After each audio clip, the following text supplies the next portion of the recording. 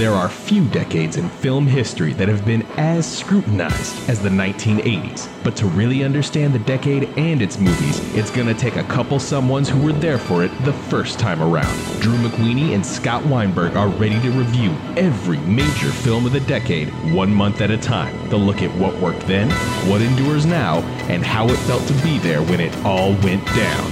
Turn back the calendar with us. It's the 80s all over.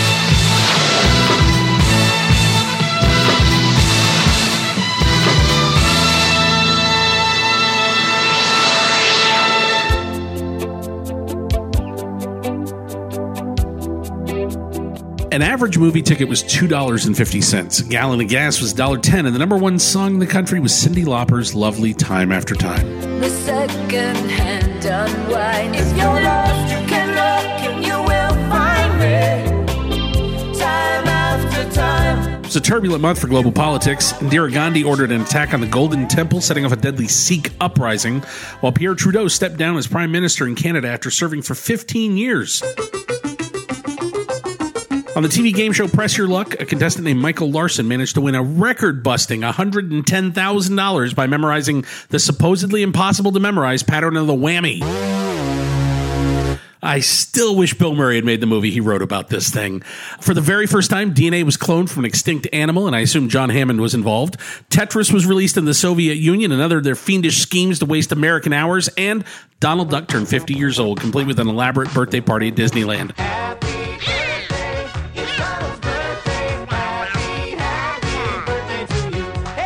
All of this unfolded while moviegoers were busy getting rocked by one of the biggest months of the decade. We have finally reached June of 1984.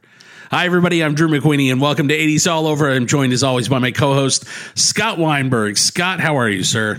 You know, it's like a video game where you have to hit like a certain checkpoint to move on. We've had a couple of checkpoints, but this is a big one. Conversation online since our last episode went up, especially about Temple of Doom, has been pretty lively. And one of the things that I didn't even mention last time that was a big part of what we're going to talk about this month is how all the peripheral stuff kind of got me wired into Temple of Doom. Do you remember all the interviews at the time that they did with Ke Huy Quan about how he got the job, how he improvised the scene with Harrison Ford where he was cheating at cards, and then it ended up in the movie? Those types of things were so important to me as a film fan that summer.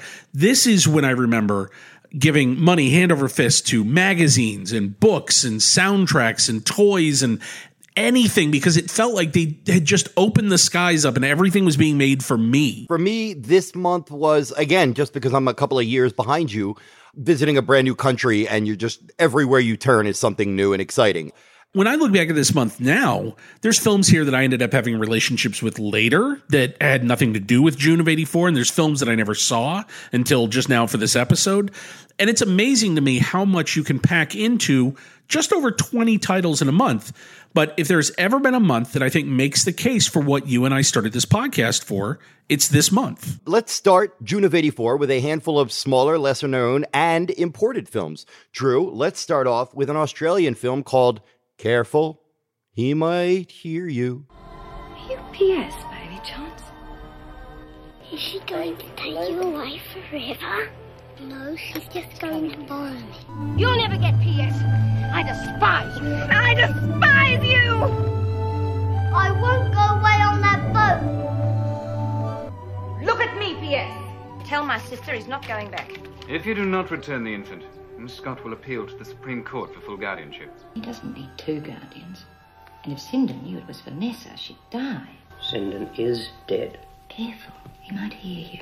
It's an interesting, weirdly toned little drama about a kid who is stuck in the middle of a custody battle.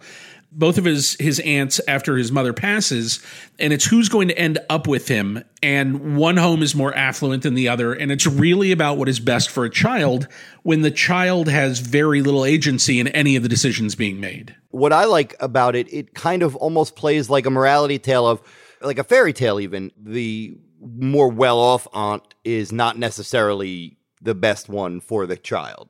I do like that a lot of it feels like it is the child's perspective. So the adult world happens around him.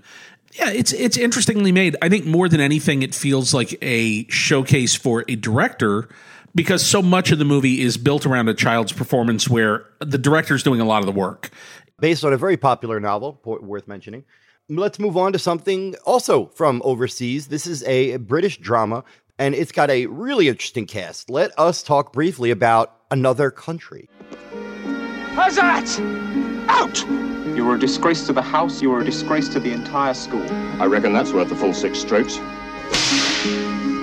just thought you ought to know. I should go straight to Mr. Farquharson and give him the names of all the people I've... You've no idea what life in England in the 1930s was like. I know way too much about the English boarding school system for somebody who never went to English boarding school and has no experience with English boarding school. This is a tale of expectations versus delivery. If you were to say, hey, Scott, are you interested in a slightly prim and proper British drama about 1930s boarding school and the upper class snobs who dwell within? I'd say, probably not. Well, it stars a very young Colin Firth, Rupert Everett, and Cary Elwes, all three whom are quite good. Then I dug a little deeper and I realized that it's a fictional retelling of a true life gentleman who defected from Great Britain many years ago and was a spy for Russia. So once I had that real life context. Well, it's an origin story at that point. You know, how do you end up a gay Marxist? There's interesting subtext here. I don't know that I think the film is necessarily the most compelling way to dramatize a lot of this. It ambles a little, but I'm watching it and I'm thinking it would be interesting to pair this movie and what it deals with and its politics and its socio-political themes. We'd pair this up against like Taps or Lords of Discipline. One of them seems to be dealing with, you know, real life politics and real life issues, and the other is more like, you know, G.I. Joe. Also, the pressures are a lot the same because you're putting these young kids under the supervision of other kids who have been through this system and who have been hazed in their way and who then hand the hazing down. It's just the different system. So here we see with the English school system, the private school system did to those kids. And we see in Taps what the military system did. And I do think there's some value in that. I also think there's an awful lot of drama made about English boarding schools. And I can imagine if you are from a cultural background where the entire idea of the moneyed caste system of England is alien to you, these films have got to be like science fiction. They've just got to be set on another planet. But you see a lot of echoes in these films that are about young men in boarding schools. And it always seems to stem from they rebel against the authoritarianism that they are either forced into or initially wanted. There are certain cultural experiences that have been more overshared than others. And I think there's a disproportional amount of English school drama considering how many people around the world aren't English school kids and have never gone through it. I would recommend it. I don't love it. Yeah, the stuff about the pressures of being gay in that environment is interesting and it's well handled. And there's some heavy duty stuff in there, and yeah, it's worth a look. And now it's time for everyone's favorite television show. Drew said it's a movie, but it's actually a TV movie. Well, released theatrically in America, so it does count here. Ingmar Bergman's After the Rehearsal. Woody Allen is such a huge fan of Ingmar Bergman and has referenced him in his work, and I think his work is in many ways a response to some of Bergman's work, and there's certainly movements of Allen's career where it feels like he was chasing what Bergman was doing. And I think the big difference between the two of them, and it really took a film like this one for me to watch now as an older man, is I think Bergman is Allen with a conscience. This film is a confessional piece in a lot of ways. It's very personal. It's a difficult piece, a extension of August Strindberg's A Dream Play. And then the film is what happens at the end of the rehearsal is there is an ongoing conversation between a young actress and her director. You could leave it at that, but I think that doesn't quite explain what the movie is. And what the movie is, I think, is TV movie. Somebody looking back using the framework of a piece of drama that they're going to stage and then using that as a framework to discuss all of their own flaws and faults and personal sins and their failings. And I think this is a lacerating film. I think Bergman talks about his tendency to sleep with his lead actresses, to exert power over them. I think if you wanted to watch this film from the context now of directors who we are starting to have this conversation about, or executives or filmmakers, After the Rehearsal is somebody who knows that they've been on the wrong side of that equation, dealing with that. There is a choice that's made towards the end of this film in which an actress explains how much she's willing to do something for a play, how much of herself she's willing to give. And it raises a monstrous question about how much of yourself to give to art. It is an older man's work in the sense that there is real thematic heft.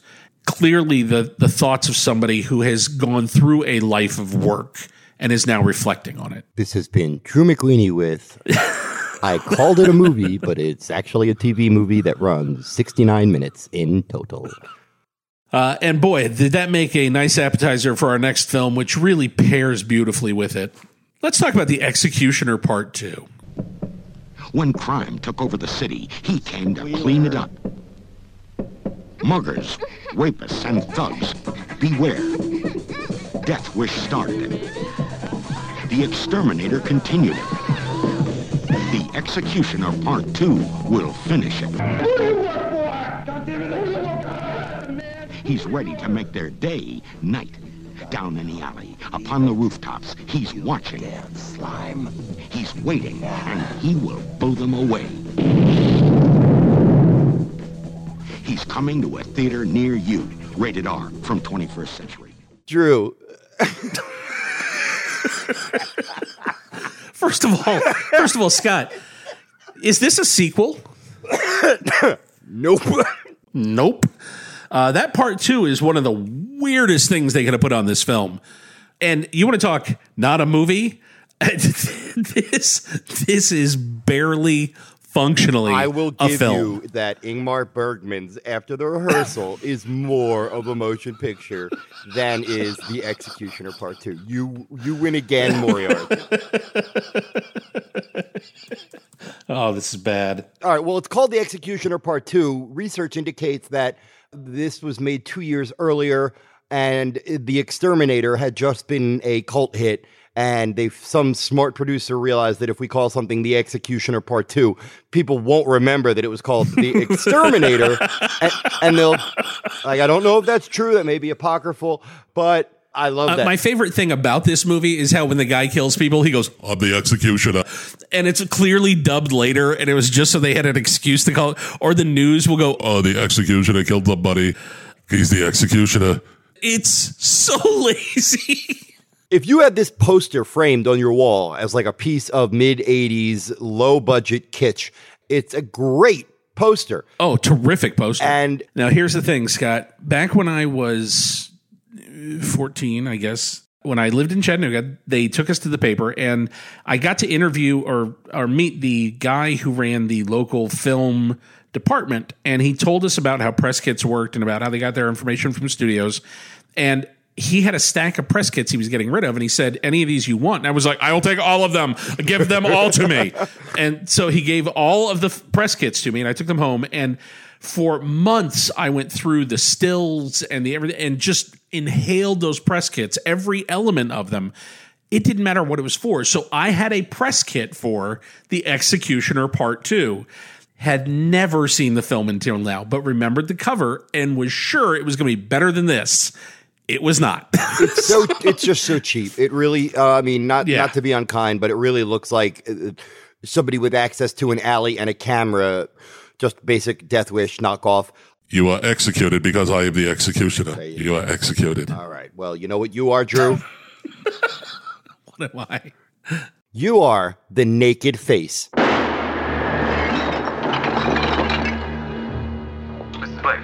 From Sidney Sheldon's shocking bestseller, The Naked Face. Suspect or victim, Roger Moore walks the tightrope of terror in The Naked Face. Written for the screen and directed by Brian Forbes. A Golden Globus production coming from Cannon. What if I told you that we have a film starring Rod Steiger, Ann Archer, Elliot Gould, David Hedison, and Art Carney? You'd be down for that, right? Oh, but wait. Oh, I might. But the lead is Roger Moore. First of all, Brian Forbes, the director of this movie, made some decent films. He's not a terrible filmmaker. Stepford Wives is probably his best movie, in my opinion. Yeah, Stepford Wives is not bad. Seance on a Wet Afternoon is okay. King Rat's okay. Like, he's done some fine things. This is not good at all. And it's based on the very first novel by Sidney Sheldon, first published novel by him. I've got to assume the book is junk. This feels like sort of a dry run for... I would love that on the poster. The Naked Face, coming soon to a theater near you. I got to assume the book is junk. Drew McWeeny. Yeah, well, that's... It's a psychiatrist who one time testified against a police officer in a case, and as a result, when somebody turns up dead in his office... Drew, don't strain anything. Roger Moore is a psychiatrist suspected of a murder. That's it. There's your plot. Okay. Didn't we just cover this last year, but it was a comedy? No, it was Still the Night. So a client of Roger Moore's is stabbed right out on the street, and then almost immediately, the two cops show up. And let me tell you something, this is not a good movie. But if you were to watch The Naked Face and turn up the volume just a little bit when the two cops played by Rod Steiger and Elliot Gould, when they are on screen, this is the best cop show we never got a spinoff from. Elliot Gould playing it totally laid back, kind of good cop. And then they cut to Rod Steiger and he's like, "You son of a bitch bastard. You did it. I know you did it. There's blood on your face right now." I mean, this might be the movie that got him all those overacting gigs later in the decade. It's a remarkable trio of crazy performances because Elliot Gould, it's not a bad performance, but it's crazy when you set it next to Rod Steiger because he's not reacting to how insane Rod Steiger is. Exactly. Roger Moore kind of does. And then you throw in Art Carney as the detective who gets hired to investigate this thing while the two cops are also investigating it. And Art Carney is in another television show that's totally different again.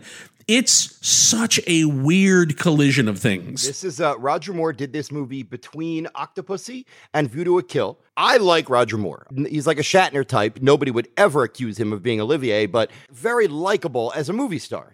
Right? Yeah, he's a charming movie star. He has his niche. And in this film in particular, he walks through this movie as if he's trying to blame a fart on someone else. And Ann Archer, oh my. Throwaway. It's almost like they were halfway through the movie and they went, "We don't have one woman in this movie." It's also a crazy relic of a period before police work kind of grew up. Police still thought that psychological profiling and psychiatrists were just crazy people. And so Rod Steiger's like, "You head shrinker, you crazy head shrinker." Yeah, through the movie. Yeah, Steiger has a bone to pick because Roger Moore, the psychiatrist, was once a character witness for a mentally ill person who got off on that case. But if you really dig all those actors that we mentioned, it's not unwatchable. And I will say, if I had seen this film when I was younger, the final scene that Elliot Gould is in would have given me nightmares for years. Not kidding. You know what I'm saying, right? Okay. Yeah. Last note, and this is like a fun interactive thing that I would like to do with our listeners. Find the opening credits to The Naked Face and tell me if you can't sing the title of the film along to this score so perfectly that you think that he wrote lyrics and they just pulled them at the last minute.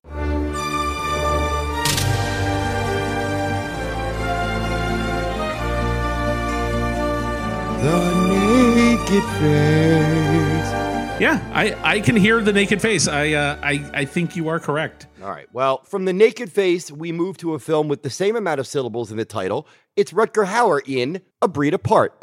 On Cherokee Island lives a man whose life is a secret and whose soul is a fortress. Only two people can reach him. A woman who desires him. You never even touch me. And a man who may betray him. Alone, each is a force of nature. together, they are a breed apart. Rutger Hauer, Powers Booth, Hey, boy, are we good. Kathleen Turner, a breed apart. Here's my experience with the opening credits of A Breed Apart. Wait, Kathleen Turner's in this. Wow, okay. Well, Powers Booth. All right. The credits start playing. There's this long list. Donald Pleasance is in it. Long list of people that sound interesting. I'm like, wow, this sounds kind of interesting. It gets to the very end of the opening credits. I am on board and I am curious. And then the last credit comes up, directed by Philippe Mora. And I have never felt more kicked in the nuts by a momentary surprise. And then he shocked me because it's a pretty decent little movie. Yes, exactly. I would say I've seen probably 10 or 12 of this Schlockmaster's filmography. We've already covered The Beast Within and Return of Captain Invincible. This is probably his best movie. It is the one that actually plays as a film and is fairly interesting and has a Kathleen Turner performance I didn't even know existed, where she plays a Southern tomato. And I am startled by her accent because it's a weird choice. Watching and discovering this film and noticing that she's in it, it was, of course, a delight. Not well written. It's not a pretty good performance. And her character is more or less pointless, even though she seems to exist as like the fighting point between our two leads. But that really goes nowhere. Late in the film, there's a romantic subplot that is done so mawkishly. There's a bizarre sequence in a barn. I mean, just when the movie is just about Rutger Hauer as a kind of kooky Vietnam veteran / conservationist who is on this mountain and he's protecting these birds from Powers Booth, who is being paid by the awesomely evil Donald Pleasance to steal these very, very rare eagle's eggs. And you think, okay, there's a setup for a good thriller. And then you also have Brian James, the late, great Brian James, as a piece of shit who makes trouble for everybody. And it causes a brawl, one brawl between two men that single-handedly destroys an entire store. It's got some nice cinematography. It's a passable time waster. I wouldn't call it something that you have to dig up immediately. It's a perfectly serviceable little thriller. And you know what else is fun, Drew? Oh my goodness. What's fun, Scott? We already covered Breakin', and that to me was so much fun rediscovering that. Now we move on to a hip-hop breakdancing film that I had never seen. And it is fantastic. It is called Beat Street. On a New York City street with a smoking funky beat. They used to hang out all night and just gang fight, leaving bodies all over the street. But now it's hip-hop, breakdancing, pop. Electric boogie just won't stop. Everything in the town is built around that cutting, scratching, and hip-hop sound on Beat Street. Beat Street!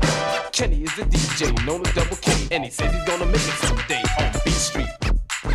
Beat Street! Beat Street was the big studio one. This is the one that the studio kind of took the gamble on. Harry Belafonte producing all the music to go with it. And then, of course, Breakin' snuck into theaters first and beat them there. I think Beat Street has things that work. It's overthought and overproduced. It's clearly trying to be sort of an authentic snapshot of this moment as mainstream entertainment figures out what to do with this brand new thing. Inspired by a documentary called Style Wars, and no doubt the film we reviewed a while back called Wild Style. And if you're interested in the origins of hip-hop, those are two films you need to dig up. Plot-wise, it is just about an aspiring DJ who's trying to turn people on to music. That's it. I mean, there's nothing to it. It's him trying to make his break in the DJ field. It was co-written by Andrew Davis, who we know from many films, including The Fugitive, Above the Law, was going to direct it. Producers realized that he was white and wanted a black person to direct this film. I don't know if that's true. That's what my research indicates. But Andrew Davis is still credited as a co-writer and would, of course, go on to a great career. This was directed by one Stan Lathan, who is one of the most prolific TV directors you will ever see.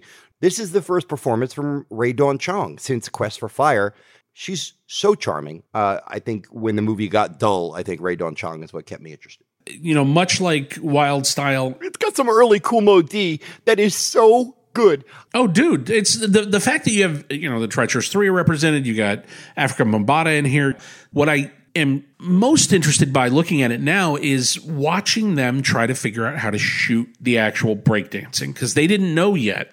Like, they've got a scene here where they have them breakdancing on glass floors and they're shooting from underneath. And that's certainly an interesting approach, because you're getting the whole dancer in the frame, but it's a different angle. And you see them really trying to figure out, okay, this is new, so how do we do it? And how does it fit into what we're used to doing?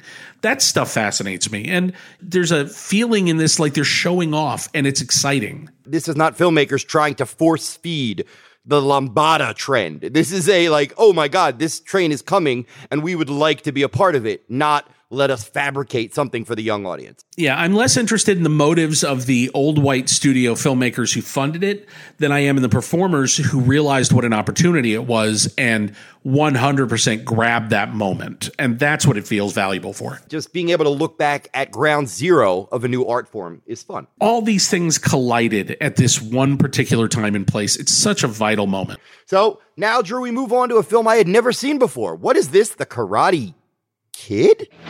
Hey, Karate Kid, let's see the moves. You got points or no points? You're dead meat. I don't have much of a cheering section. You got me. In the end, it will be in Daniel's hands. In his body.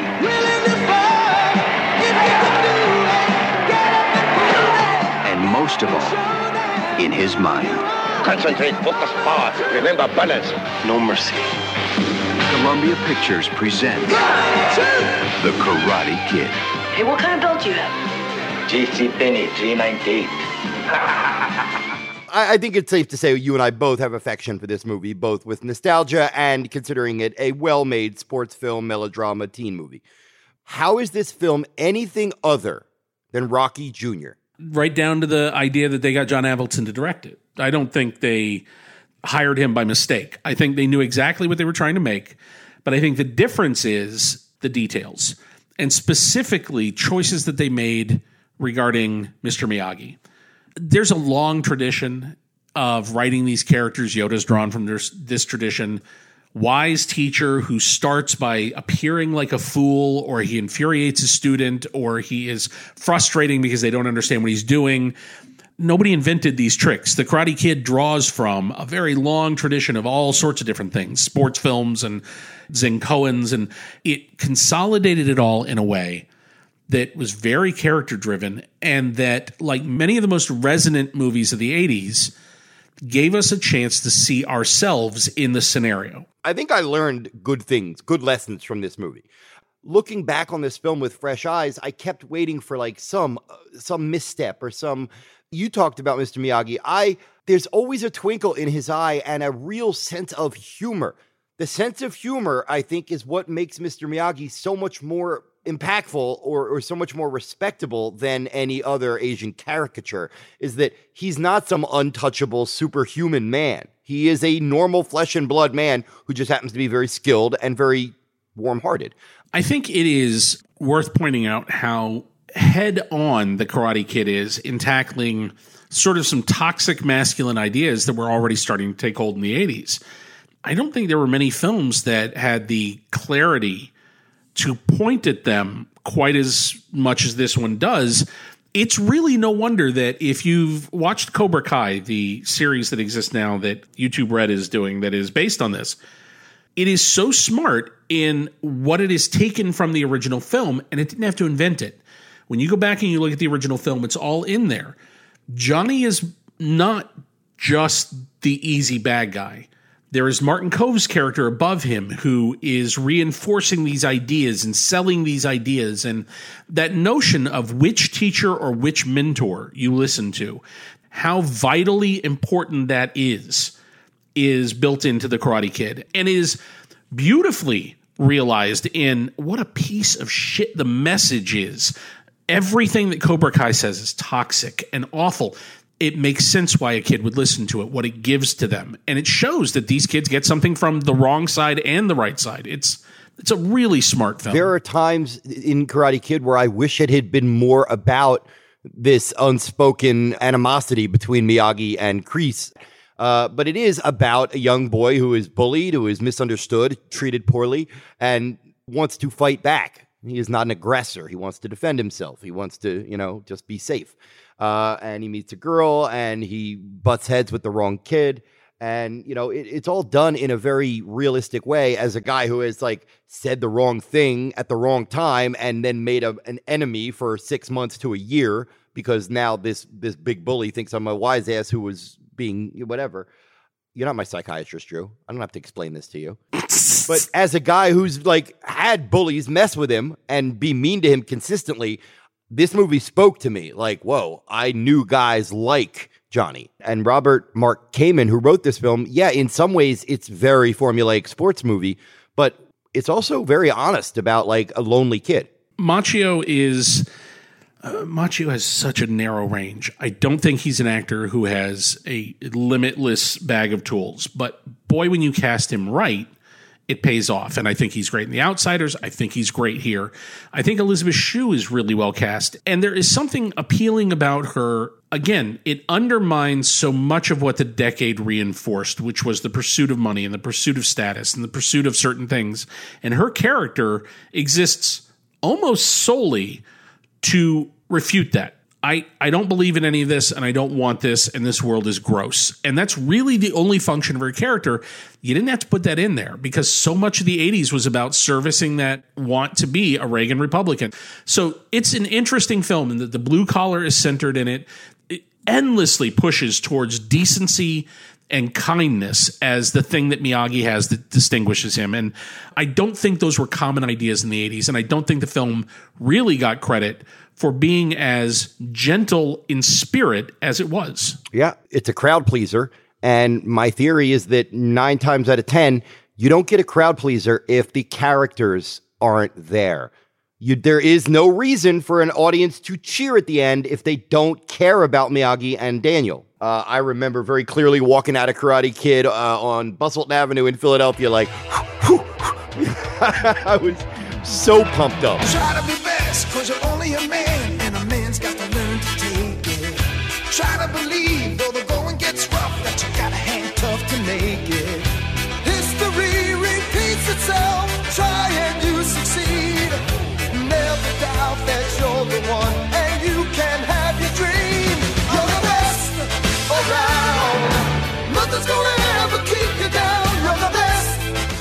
One of my favorite things about it, and I have a real fondness for any film that does this, but holy crap do I love the way this thing ends, because it ends, he kicks Johnny in the face, they hand him a trophy, Johnny smiles at him, cuts to Pat Morita, bam, 13 seconds later you're in the parking lot. It is crazy how fast this movie gets out, and I think there is something too, when you have a moment that makes your audience go berserk and stand up and cheer, get out of the theater while you can. And I think there's a real brilliance to the way this film cuts almost to hard black. Equally brilliant is how the Karate Kid Part 2, a la Halloween 2, picks up in that exact parking lot immediately after. Yeah, it's a very, very smart start. Speaking of movies that pick up seconds later. All that they've loved, all that they've stood for, will now be put to the test. The word, sir? The word is no. I am therefore going anyway. Join us on this, the final voyage of the Starship Enterprise. Star Trek 3, The Search for Spock. Rated PG. Starts today at a theater near you. I think this is a great movie. I think this is a great science fiction adventure movie. Not quite as rock'em sock'em as Part 2, and not quite as funny as Part 4. But it has a really good pace. Most of the characters are given something great to do. I gotta say, I think it's really strange that you got Chris Lloyd as a Klingon.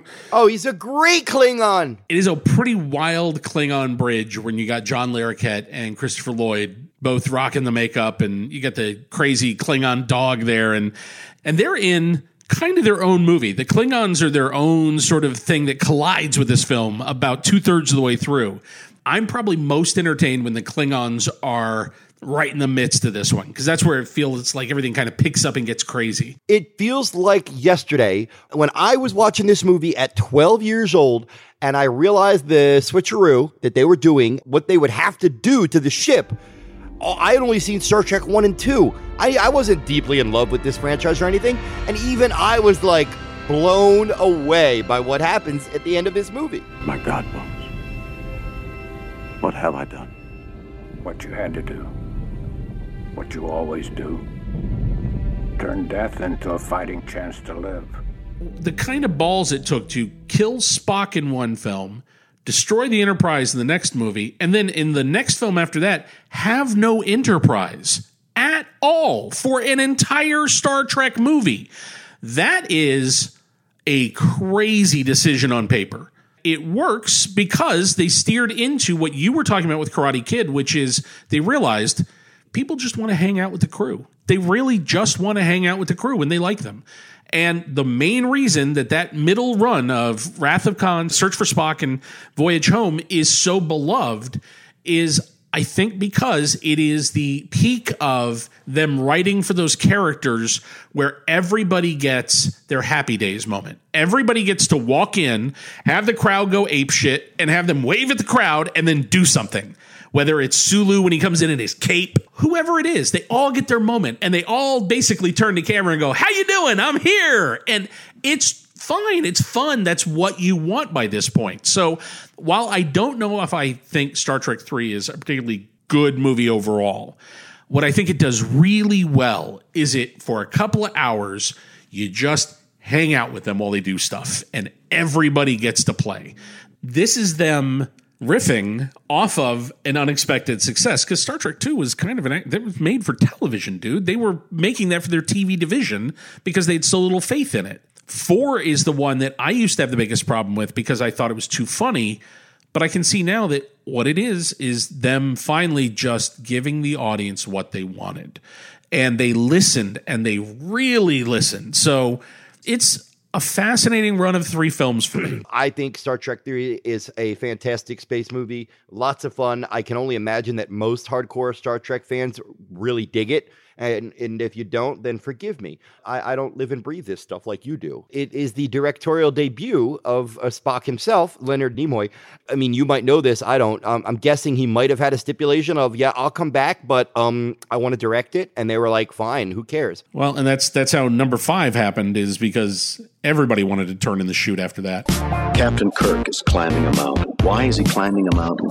Captain Kirk is climbing a mountain. Why? My point, though, was that he did such a great job with 3. They let him do 4. 4 was a smash hit. Then he directed 3 Men and a Baby, which was literally the biggest hit of 1987. I think what you see from him, and one of the reasons that it wasn't just a good thing to get him to come back to offer him the chair, I think it's because he knew the rest of the cast so well. And unlike Shatner, I think Nimoy had real affection for the other performers.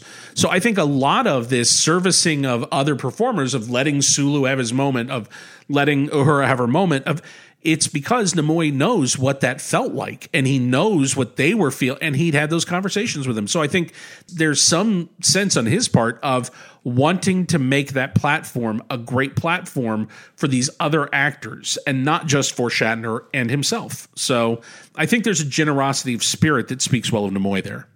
Different Savick. No longer Kirstie Alley.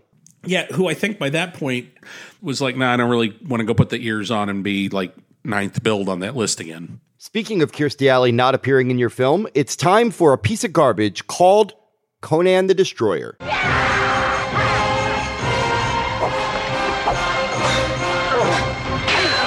Grace Jones, Wilt Chamberlain, Mako, Sarah Douglas, and Arnold Schwarzenegger as Conan the Destroyer. The all-new adventures of the most powerful legend of them all. This film hurts me as if Ice Pirates was the sequel to Star Wars. This is painful to me. I hate this movie like I hate few other films. One thing I'll notice about Richard Fleischer, who we recently talked about for Amityville 3D, this dude shoots actors like he's mad at them.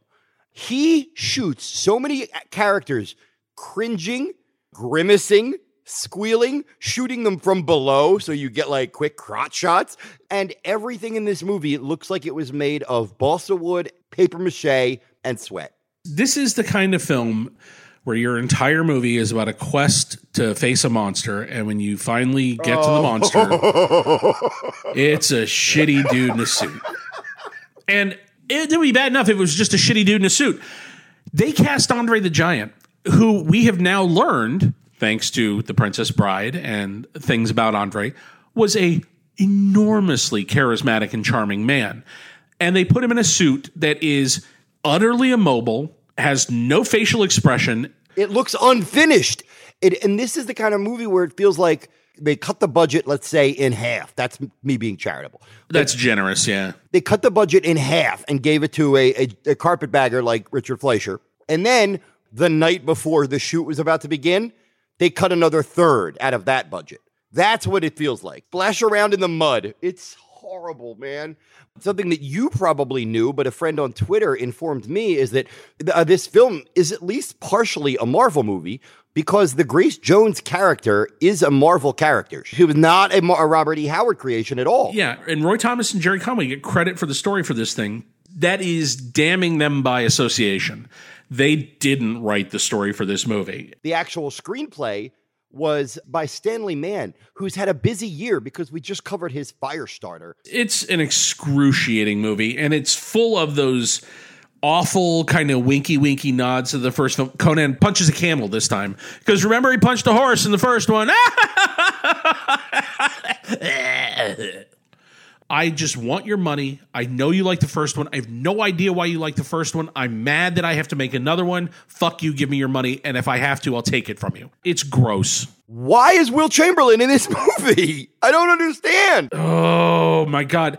In the first film, when John Milius cast Jerry Lopez in the first film, it feels like they looked at that and they went, well, he cast a surfer in the first one. I don't know, cast a basketball player in the second one? They didn't even understand the choices they were just imitating them without even understanding them. I feel bad for poor Tracy Walter, who we love. Tracy Walter is a great character actor. He got cast here when David Lander got sick. And David Lander, who we know as Squiggy from Laverne and Shirley, and as a character actor who's done 1,000 voices for things. And Tracy Walter got dumped in at the last minute. And so he's playing this character that I get the feeling he didn't know what he was doing when they flew him to the set. Like, they just threw him into it. Everybody feels like they were cast to replace somebody else who just left the set and they weren't given the script. Like, there's moments where Grace Jones is clearly just riffing as a warrior, waiting for someone to say cut. And I think it's safe to say I'm not a Fleischer fan. I think I have seen enough of his work now to find the few films I don't dislike the exception rather than the rule. Well, Drew, then let me ask you this. If you're not a fan of Richard Fleischer, how do you feel about Bob Clark? I'm real up and down on him. I have my moments like A Christmas Story where I think, man, Bob Clark can do no wrong. And then I see Rhinestone.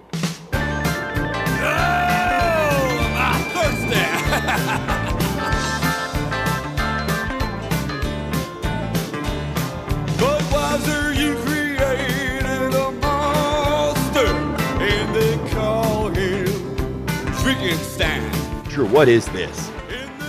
As big an accident as anybody made in the 80s. Okay, so we're in the post-Urban Cowboys sort of new shit kicker chic. I'm guessing that the bar that is in this movie, that there must have been some real world equivalent where there was a country western bar in New York City. And somebody must have had a conversation with somebody else about authenticity. How authentic can a New York cowboy ever be?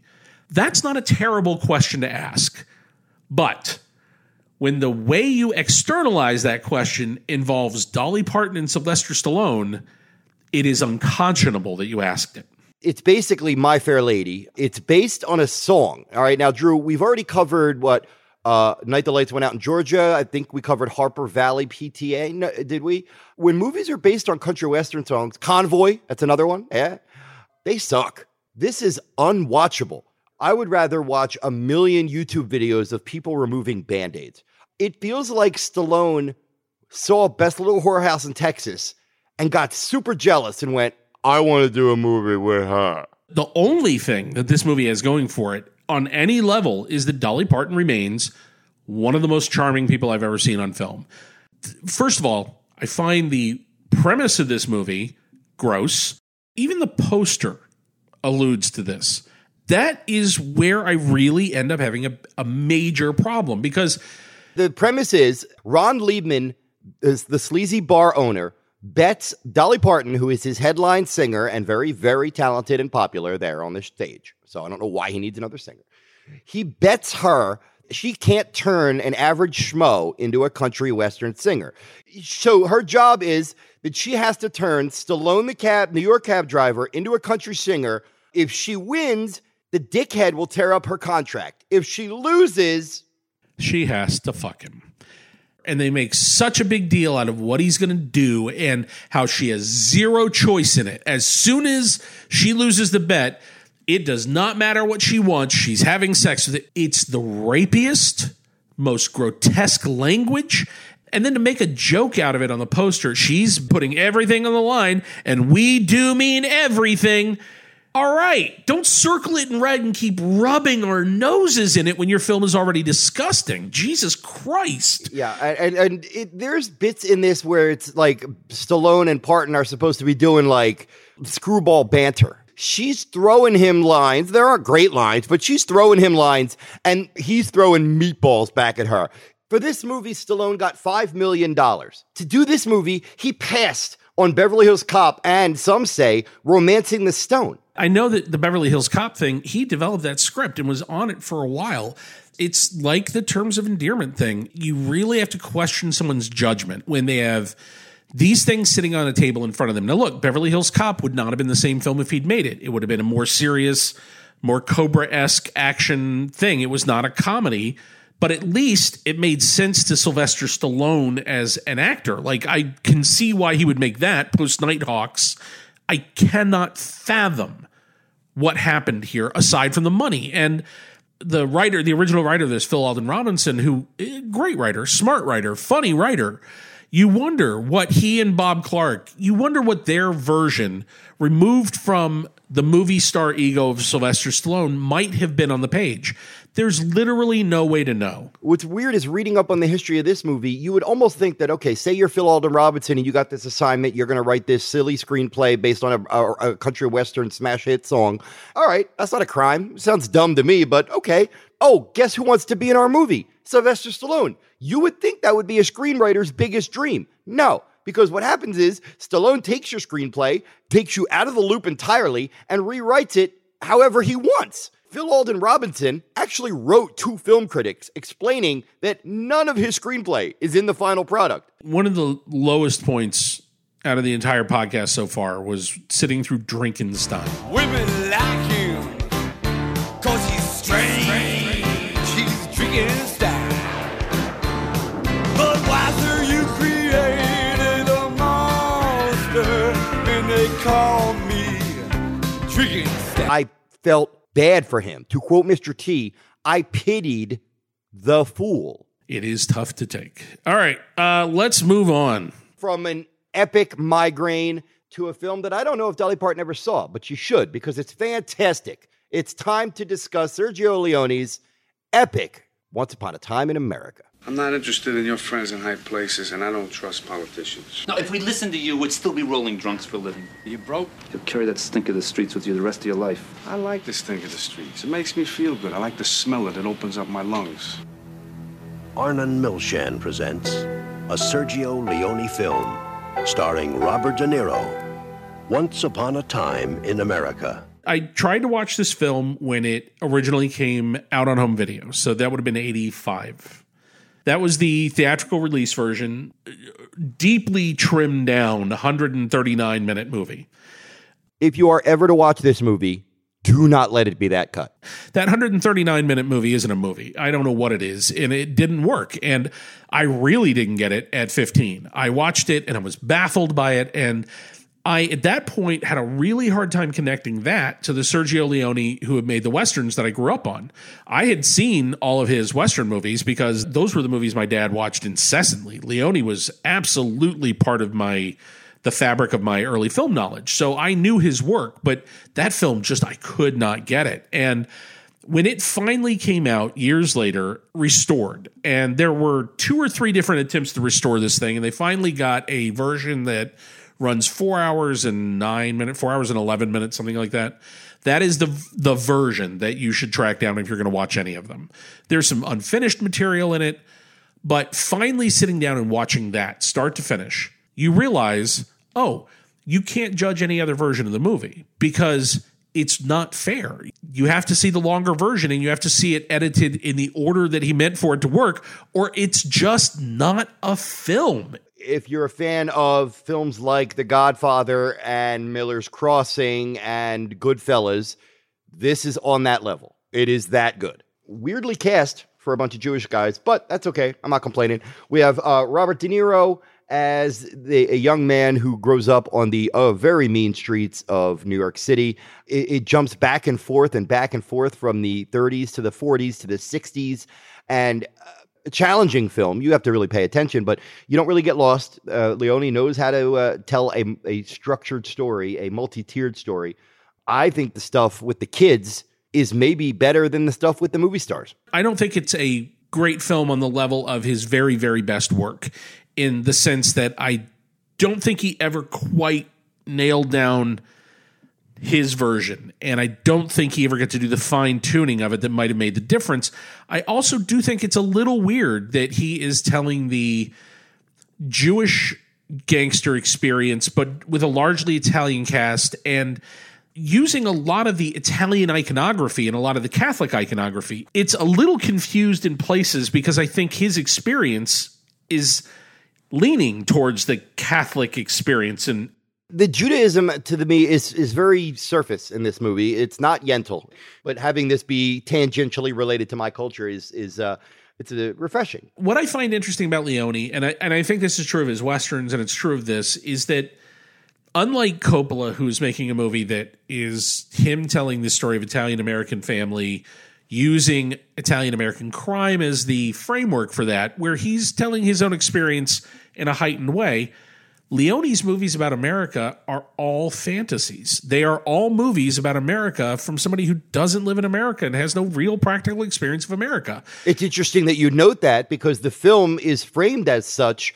so that you're not entirely sure when all is said and done what you saw was real and which parts were not. He is making movies about the idea of America. They are not movies that reflect anything about real America. It's very different. It's not a crime drama from an American filmmaker about American crime. It's his romanticized fantasy version of what New York was like in the 30s, and it's beautiful, and it's all shot through this filter of movies. And in some ways, that's as American an idea as there is. For a movie that is so sprawling and huge, a lot of it feels very episodic.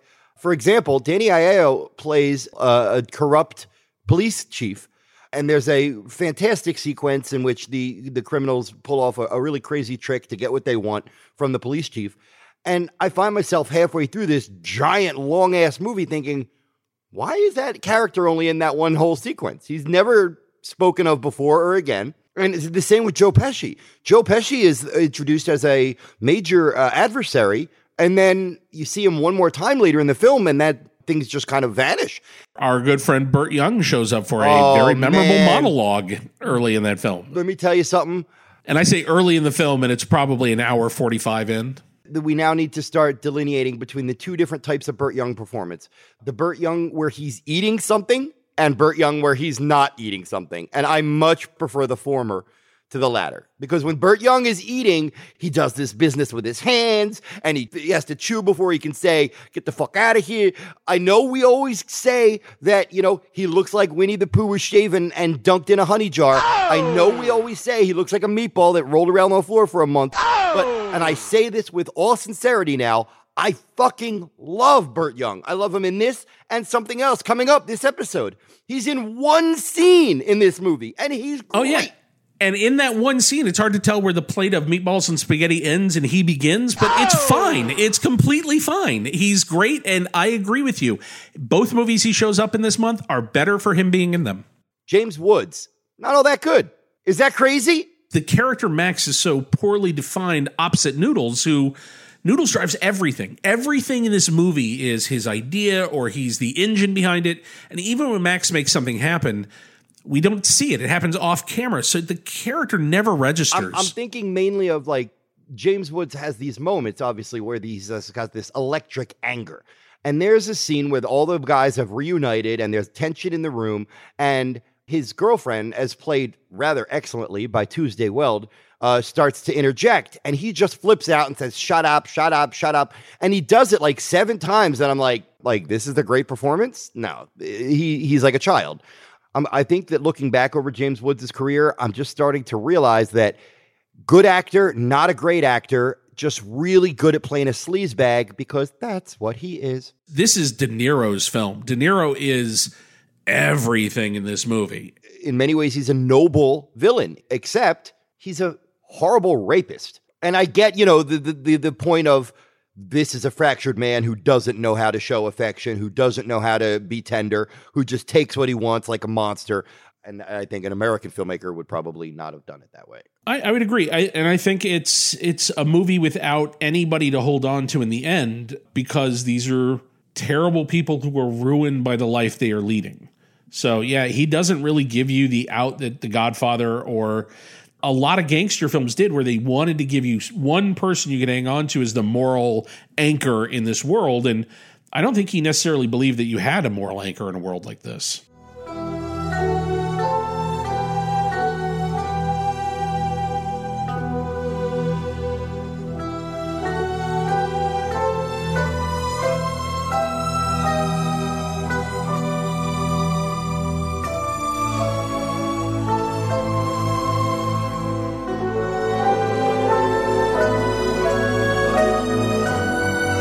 I think the score for this film is one of my very favorite Morricone scores, and there are themes in this. The main theme that George Zamfir plays on the pan flute that runs through it, haunting piece of music. And I can't imagine these images without that score. He painted these incredible things to give Morricone an excuse to write this music. My question to you, Drew, before we move on is, do you think that given his complete free reign, would it have been this version, or would he have said, no, I always meant to make a 2.5-hour film and I wasn't done? I think his original plan was he had more in mind breaking this in half like a Godfather and having 2 full films. And I think there's even more footage than we've seen. Like, there's more stuff. There's a much, much longer assembly version. And I think he was trying to find something that worked within the confines of a theater and a theatrical running time. But like a lot of artists who were working in that late 70s, end of the auteur era, I think they were brushing up against the constrictions of what an audience would sit still for. The version that we watched is probably the optimal version. Like, I think it doesn't need to be longer. You get so much out of it. And I don't know that there's much more he had to say about America beyond this. It's time to move on. We have another epic, gigantic, important, impactful, socially relevant film to discuss. It's time for Bachelor Party. Rick Gasco is a man who lives to love. I'm getting married. Yeah, right. Yeah, let's have a bachelor party with chicks and guns and fire trucks and hookers and... His bride, Debbie, It's you! was raised in a different world. Rick, we don't have a dog. Oh, that's too bad. That's a waste of some good fat. Bachelor Party, starring Tom Hanks, a man's tradition every woman should know about. Hey, it's dark in here. Scott, we have the thing that I use. It's a movie service that I put together called Plex, where I have my movies that I can watch. And my kids can use it at their house, and I can see what my kids are watching. So I'm at home one night, and Plex lights up, and I look over and I see what it is, and Bachelor Party is playing at the other house. Oh! So I make a phone call real quick. And it turns out their mom had put Bachelor Party on because she likes Tom Hanks and had never seen it. I quickly put a stop to that screening because this movie still really deserves its R rating. And revisiting it, my kids won't be seeing Bachelor Party for a long time. I saw this when I was 12. I agree with you about not letting your boys watch it, but I'm just saying. I saw this when I was 12. Here's how it happened. Obviously what radio station giveaway tickets are. So my mom comes home from work and she's got these 2 purple tickets. They both say good for 2 admissions to Bachelor Party. Now, we were already huge Tom Hanks fans, thanks mainly to Splash and Bosom Buddies. If she had thought about it or talked to a friend, she might have just buried those tickets in her pocketbook and never brought it up again. But being an awesome person who knew her son would be thrilled to see the new Tom Hanks movie 4 days early, broke out these 2 tickets at dinner and said, these are for Wednesday night. You would have thought that we had won $1 million. Wednesday night rolls around. We go to the theater. My sister's like, we're going to sit 4, 10, 12, whatever rows up. I don't know what. It was only about half full. And my sister and I were about 8 rows back, and my parents were about 12 rows behind us. So the movie ends. It's got all the donkey stuff, which I kind of understood, but not really. And we did not discuss the movie all the way home. Lisa, you got homework for tomorrow? Yeah, I got homework. Like, we did not talk about Bachelor Party for about a week. There is some stuff in this movie that is still funny.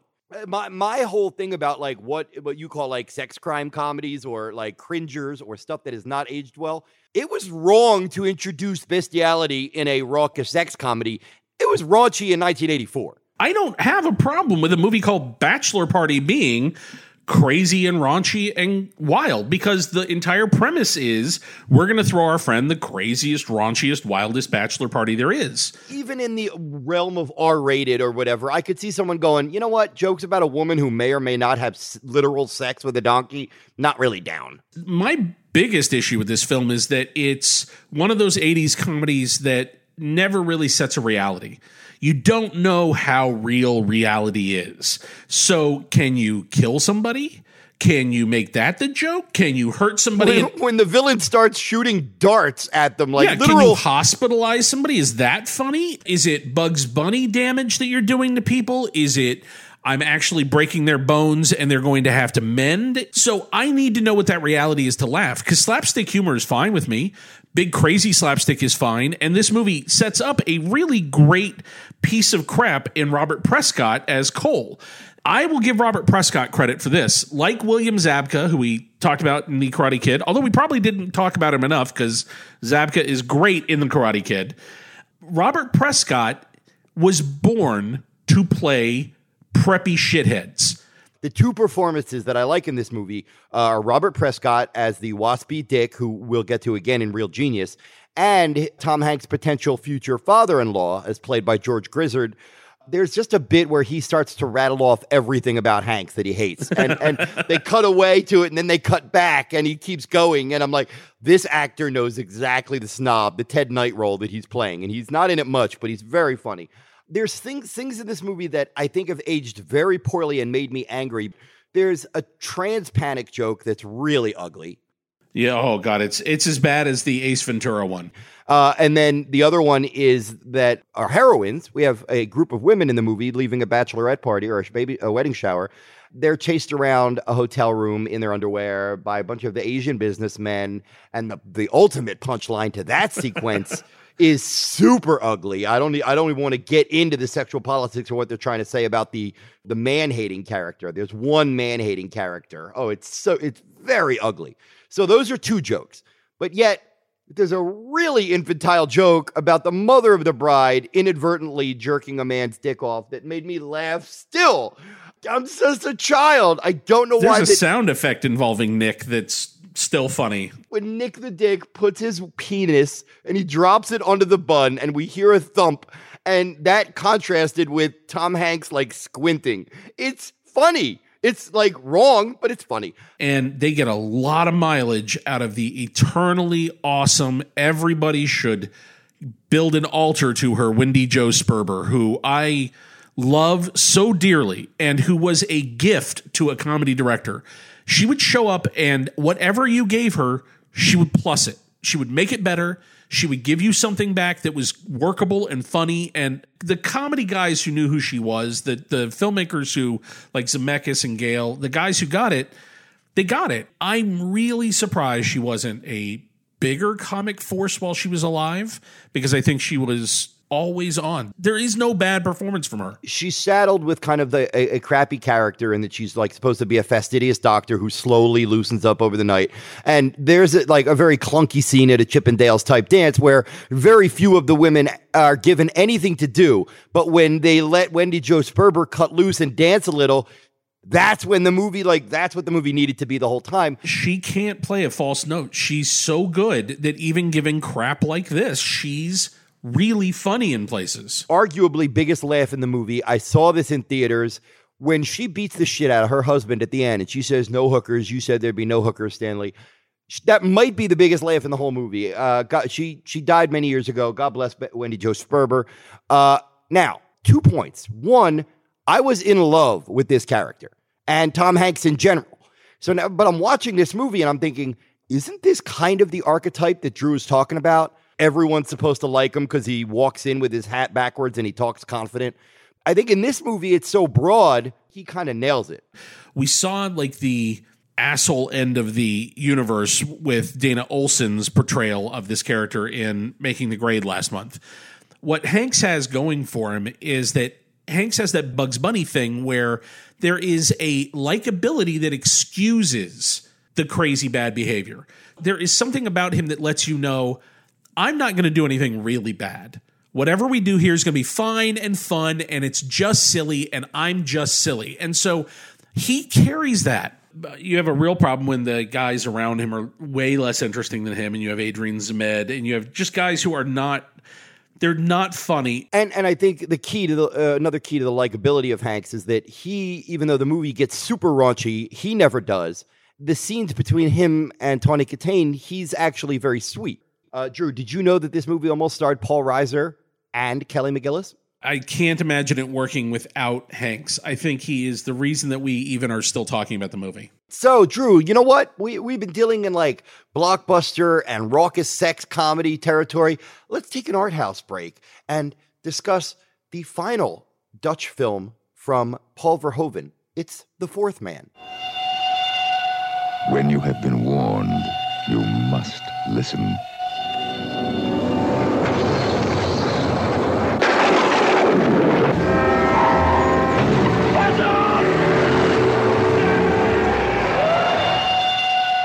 When you have been warned, you must listen. The Fourth Man. In my opinion, this might be the most Paul Verhoeven movie. No. Flesh and Blood is more Verhoeven than this is Verhoeven. I don't know, man. I think all the religious stuff is him all over. I think this is the warm-up for a lot of what he was going to... Because... Look, he'd already been trading the outrageous. If you look at Turkish Delight or you look at Soldier of Orange, he was not afraid of very strong imagery or very shocking imagery. Or I think Verhoeven is so fascinated by the place where the sacred and the profane meet. The Fourth Man feels like a dry run for Basic Instinct. It feels like it's got all these sort of cheeky, provocative, I'm going to poke you in the eye and see what you do nature of RoboCop. All of that is in there. It's a simple film noir about Jeroen Krabbe is an alcoholic novelist who frequently has visions of death and scary things and murder. And he goes to a convention and he hooks up with a beautiful woman who may or may not be a killer. And the hookup with her is more about his interest in the guy she's with, because he is clearly working on a lot of things in his own life. He is very aggressively, almost predatorially gay when he's gay. But you get the sense that he also is conveniently hetero for business or for publication or for other things. His character is interesting as the main character in the film because from the very beginning, he is not necessarily presented as somebody whose perspective we can trust. We get the impression that he's the dangerous one. We're waiting for that shoe to drop. He meets a woman, and then it slowly shifts where she may be the dangerous one. And of course, the truth is both of them and then a third man are the dangerous ones. The title, of course, refers to the theory that comes late in the film that she's already killed men before, which may or may not be true. I mean, the film opens with him getting out of bed and full frontal nudity from him repeatedly for about the first 4 minutes of the film. They just keep right in your face, just to let you know this is not Hollywood. This is not how Hollywood normally works. This is not what you're normally going to see. It puts you off balance because he immediately puts the forbidden right out in front. And we know how films work. We know what films do and don't do. We know what they will and won't show. And I think part of what Verhoeven does really beautifully in The Fourth Man is throws you off balance from the very beginning, so you have no idea what he's capable of. This is kind of like what Lawrence Kasdan was doing with Body Heat and what Bob Rafelson was doing with Postman Always Rings Twice. This is simply Paul Verhoeven paying homage to the film noir motif that he loves, only he doesn't work in the Hollywood form. He will be explicit. He will be unpredictable. And yeah, it's a very interesting film. There are many Verhoeven films I like a hell of a lot more, but you can totally see how this was a stepping stone to more interesting and much more expensive things. It is surprisingly hard to get hold of, too. There's a box set that came out a few years ago where it's this and Turkish Delight, and I don't think it's Spetas, but it's something else from that era. And it's weird to me how a film that is as pivotal for a major filmmaker, and I do think Verhoeven is a major filmmaker, a major voice. It's weird how even though it's only 30 years ago, even their early work can get very, very hard to find and fall out of commercial availability. And I think there's something wrong with that. I agree. I think that movies should be free to roam the wild and mate on the veldt.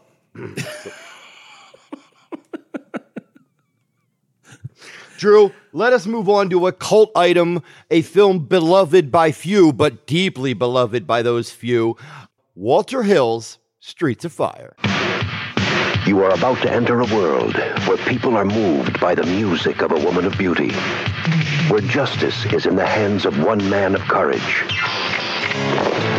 where the battle between good and evil is fought in Streets of Fire. From now on, it's for real.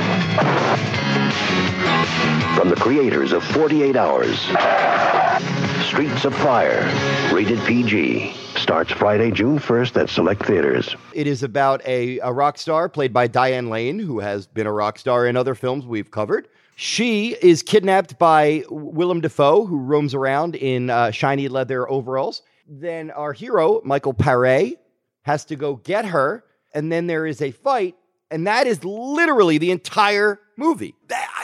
I like the look of it. I don't like a lot of the music. I love the cast, and I love the energy that it seems to have for a plot that is almost non-existent. 48 Hours, which I love. And so the rushes are coming in on 48 Hours, and people are starting to talk about it. They're talking about Eddie Murphy and what a star he's going to be, and Walter Hill is finally getting that moment where he is considered the major commercial force that Spielberg or Lucas or those guys are.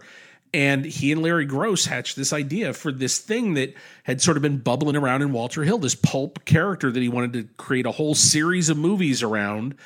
It's the man with no name. It's the stranger. It's the guy who rolls into town and can do anything and handle anything. And we're going to see a lot of filmmakers over the next few years here try their shot at pulling this off, creating their own pulp character who can then kickstart a pulp series and carry all these adventures. And one of the things that is damnably hard about this, and I think it's one of the reasons Indiana Jones deserves our awe and respect, it is so hard to create something that has the simplicity of pulp and the complexity of modern entertainment that works on both levels and satisfies.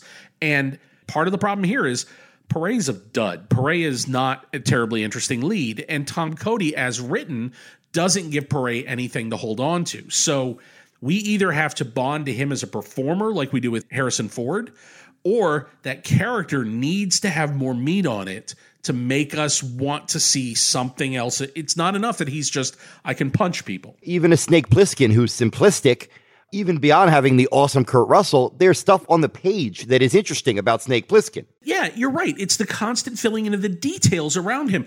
I heard you were dead. Things like that indicate there's a larger life to Snake Plissken or a history. Tom Cody needs more of that. You know, it's what Buckaroo Banzai tried to do, create that sense of a history before they ever got to this adventure.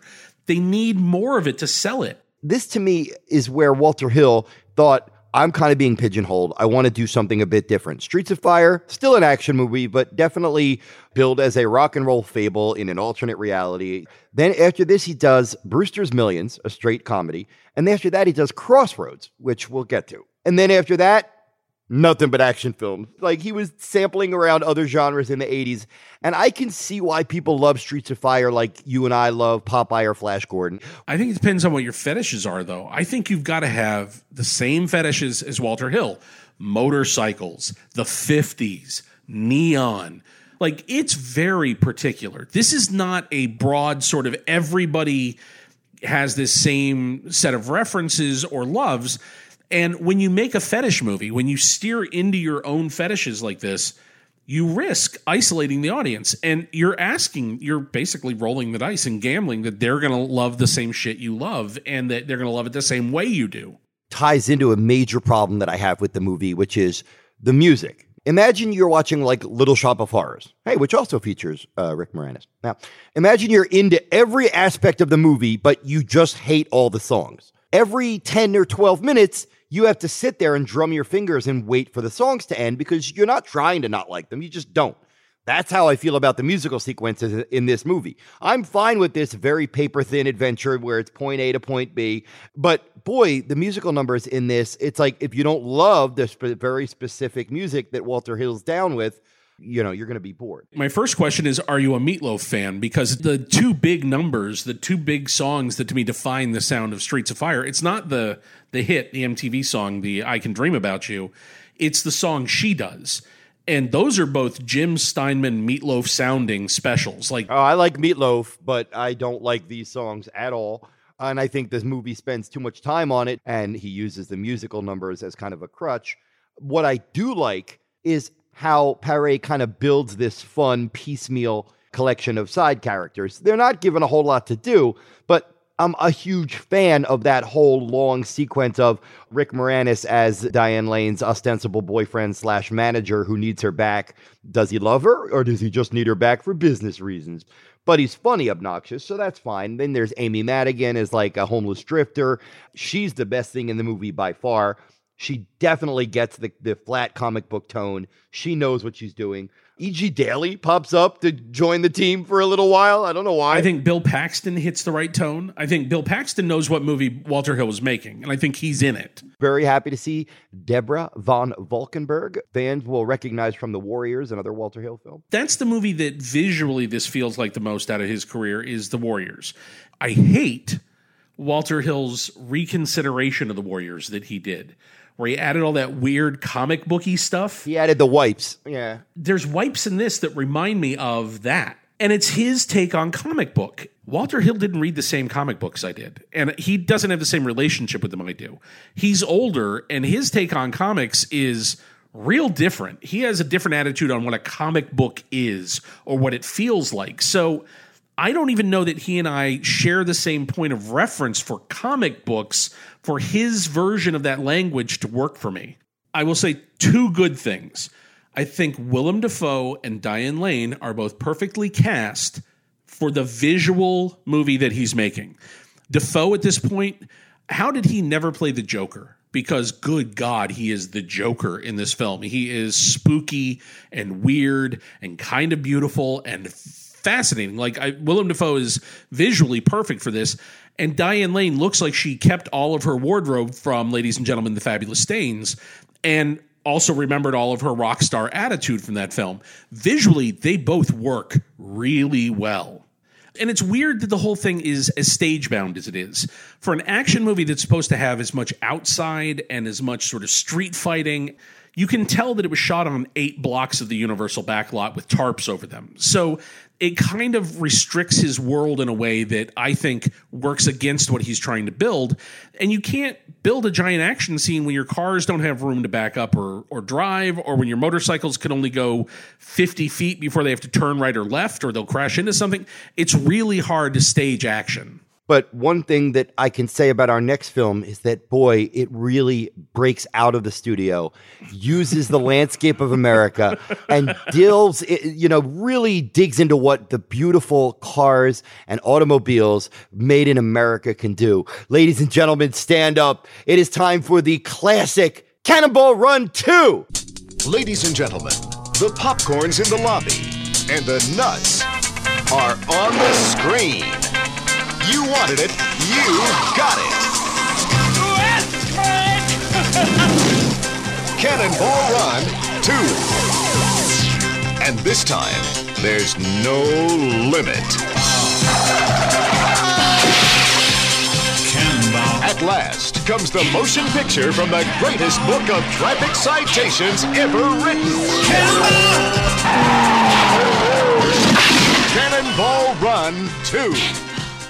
The film has, I believe, become a punchline on A Good Place. As a medium place movie. If there was just the medium place, there's no way Cannonball Run 2 would be there. No, it's not good enough to be in the medium place. The medium place would be like Jaws 2. I'd be more likely that I'd see The Bachelor Party in the medium place than Cannonball Run 2.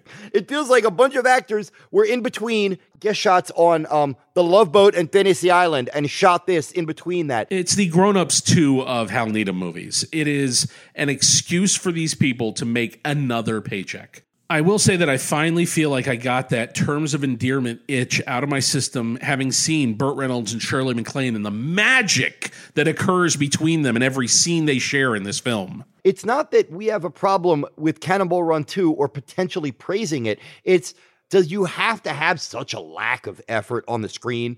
That's what makes disdain, not just that you made a sequel. It's that nobody tried. Well, and as a Golden Harvest production, it's one of those early examples of what international financing would do, where they had to have certain elements in the movie in order to sell it around the world. And so you have Jackie Chan, who hadn't broken in America yet, but who gets a crazy amount of screen time considering that he was not a movie star here yet. And I remember at the time being baffled by it, not realizing that Jackie Chan was at that point probably one of the biggest names in the film internationally. In some ways, it seems the Cannonball Run 1 and 2 were basically just infomercials for Jackie Chan, but we didn't know it. One thing that will always strike into the nostalgia well for me is I am a huge fan. I don't know why. It has to be tied into something I saw as a kid, but when you used to see these trailers and it would just rattle off all the names.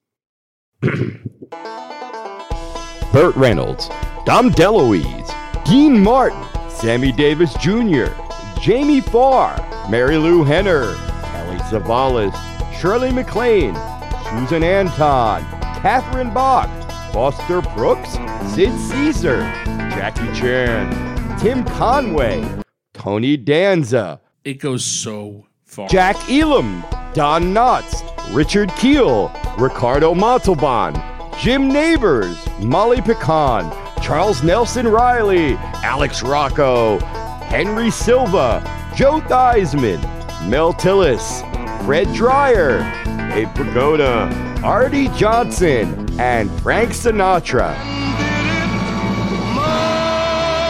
As Frank Sinatra. You just do just that and put that jangly guitar behind it, it like gives me goosebumps. I don't know why. I wish the car stuff was better because I am ostensibly a Hal Needham fan in the sense that I like car stunts. I like the history of stunts in Hollywood. And I think Hal Needham directed a couple of movies where he got it right. And I think Hooper is the best of those. It's shocking to me that the car stuff, the stunt stuff in this, which should be the bread and butter of the movie and where the big payoffs can happen and where you can really nail some gags down, that's the most indifferent stuff. When you don't even do the thing you do well, I'm not asking that you do somebody else's thing well. Do your thing well. And as a Hal Needham movie, this is a mediocre piece of garbage. Doug McClure, Doug Taylor, Sean Weatherly, Frank Welker. That is a Battle of the Network Stars tug of war that I would love to see. Let's move on to the next film. Could not be a more radical left turn from Cannonball Run 2. We go from Hal Needham not giving a shit to a truly great filmmaker near the end of his career rallying for a roar of anger and pain. Let's talk about John Huston's Under the Volcano. Somewhere between choice and fate, guilt and fear, Hugh, we were wrong, not Jeffrey. love and betrayal. I wanted you back so badly. Is a place where few of us dare to go. What do you want? My England man? I give you a beautiful girl. A place that lies within us all. Hell is my natural habitat. Under the Volcano, based on Malcolm Lowry's classic novel. Albert Finney, he is a British consul officer who is past his point of usefulness. He is an alcoholic. violently alcoholic. Yeah, and this takes place 1938 in Mexico on the Day of the Dead. I don't mean to minimize the film or dismiss it, but it felt very much to me like a period piece leaving Las Vegas. The book took years and years to write. For Malcolm Lowry, who was one of these guys who lived what he wrote and who actually was this functionally alcoholic, to express those feelings and ideas and that twilight world that a truly degenerate alcoholic lives in. There are times where I'll like a spicy burrito and I'm thinking, I'll be dead in a week. What happened to me? And yet these people drink and do hard drugs for 35, 40 years and live to write novels. Well, and this is a guy who, he took that posting in Mexico, and as a consul, you've got to imagine that he didn't have a lot of oversight. There wasn't a lot of people like leaning on him, and it's not a high-pressure gig. It's not like he had to produce anything, or I don't even know what his job is. He works It's a diplomacy job. It's essentially you're there because there are some business interests. And your job is to smooth them along and to be the guy that's there to shake hands. And especially that spot, that part of Mexico, that time, you're not talking about a guy who the whole weight of the empire was leaning on. For an alcoholic, that's a perfect position. You can just drink yourself to death slowly. And the movie is all one long day, as the book is. And if you're familiar with the novel, it is a very spot-on event-for-event adaptation for the most part. Yet somehow it doesn't feel like Huston's just running down a checklist. Like, he makes the right choices. He manages to externalize enough of it because the book switches perspectives. Every chapter is told by somebody else. And so you're getting all these characters' perspectives. The film sticks with Finney for the most part. What is compelling to me about Finney's work in this movie is we've seen a lot of drunk performances on film, and drunk is hard to get right.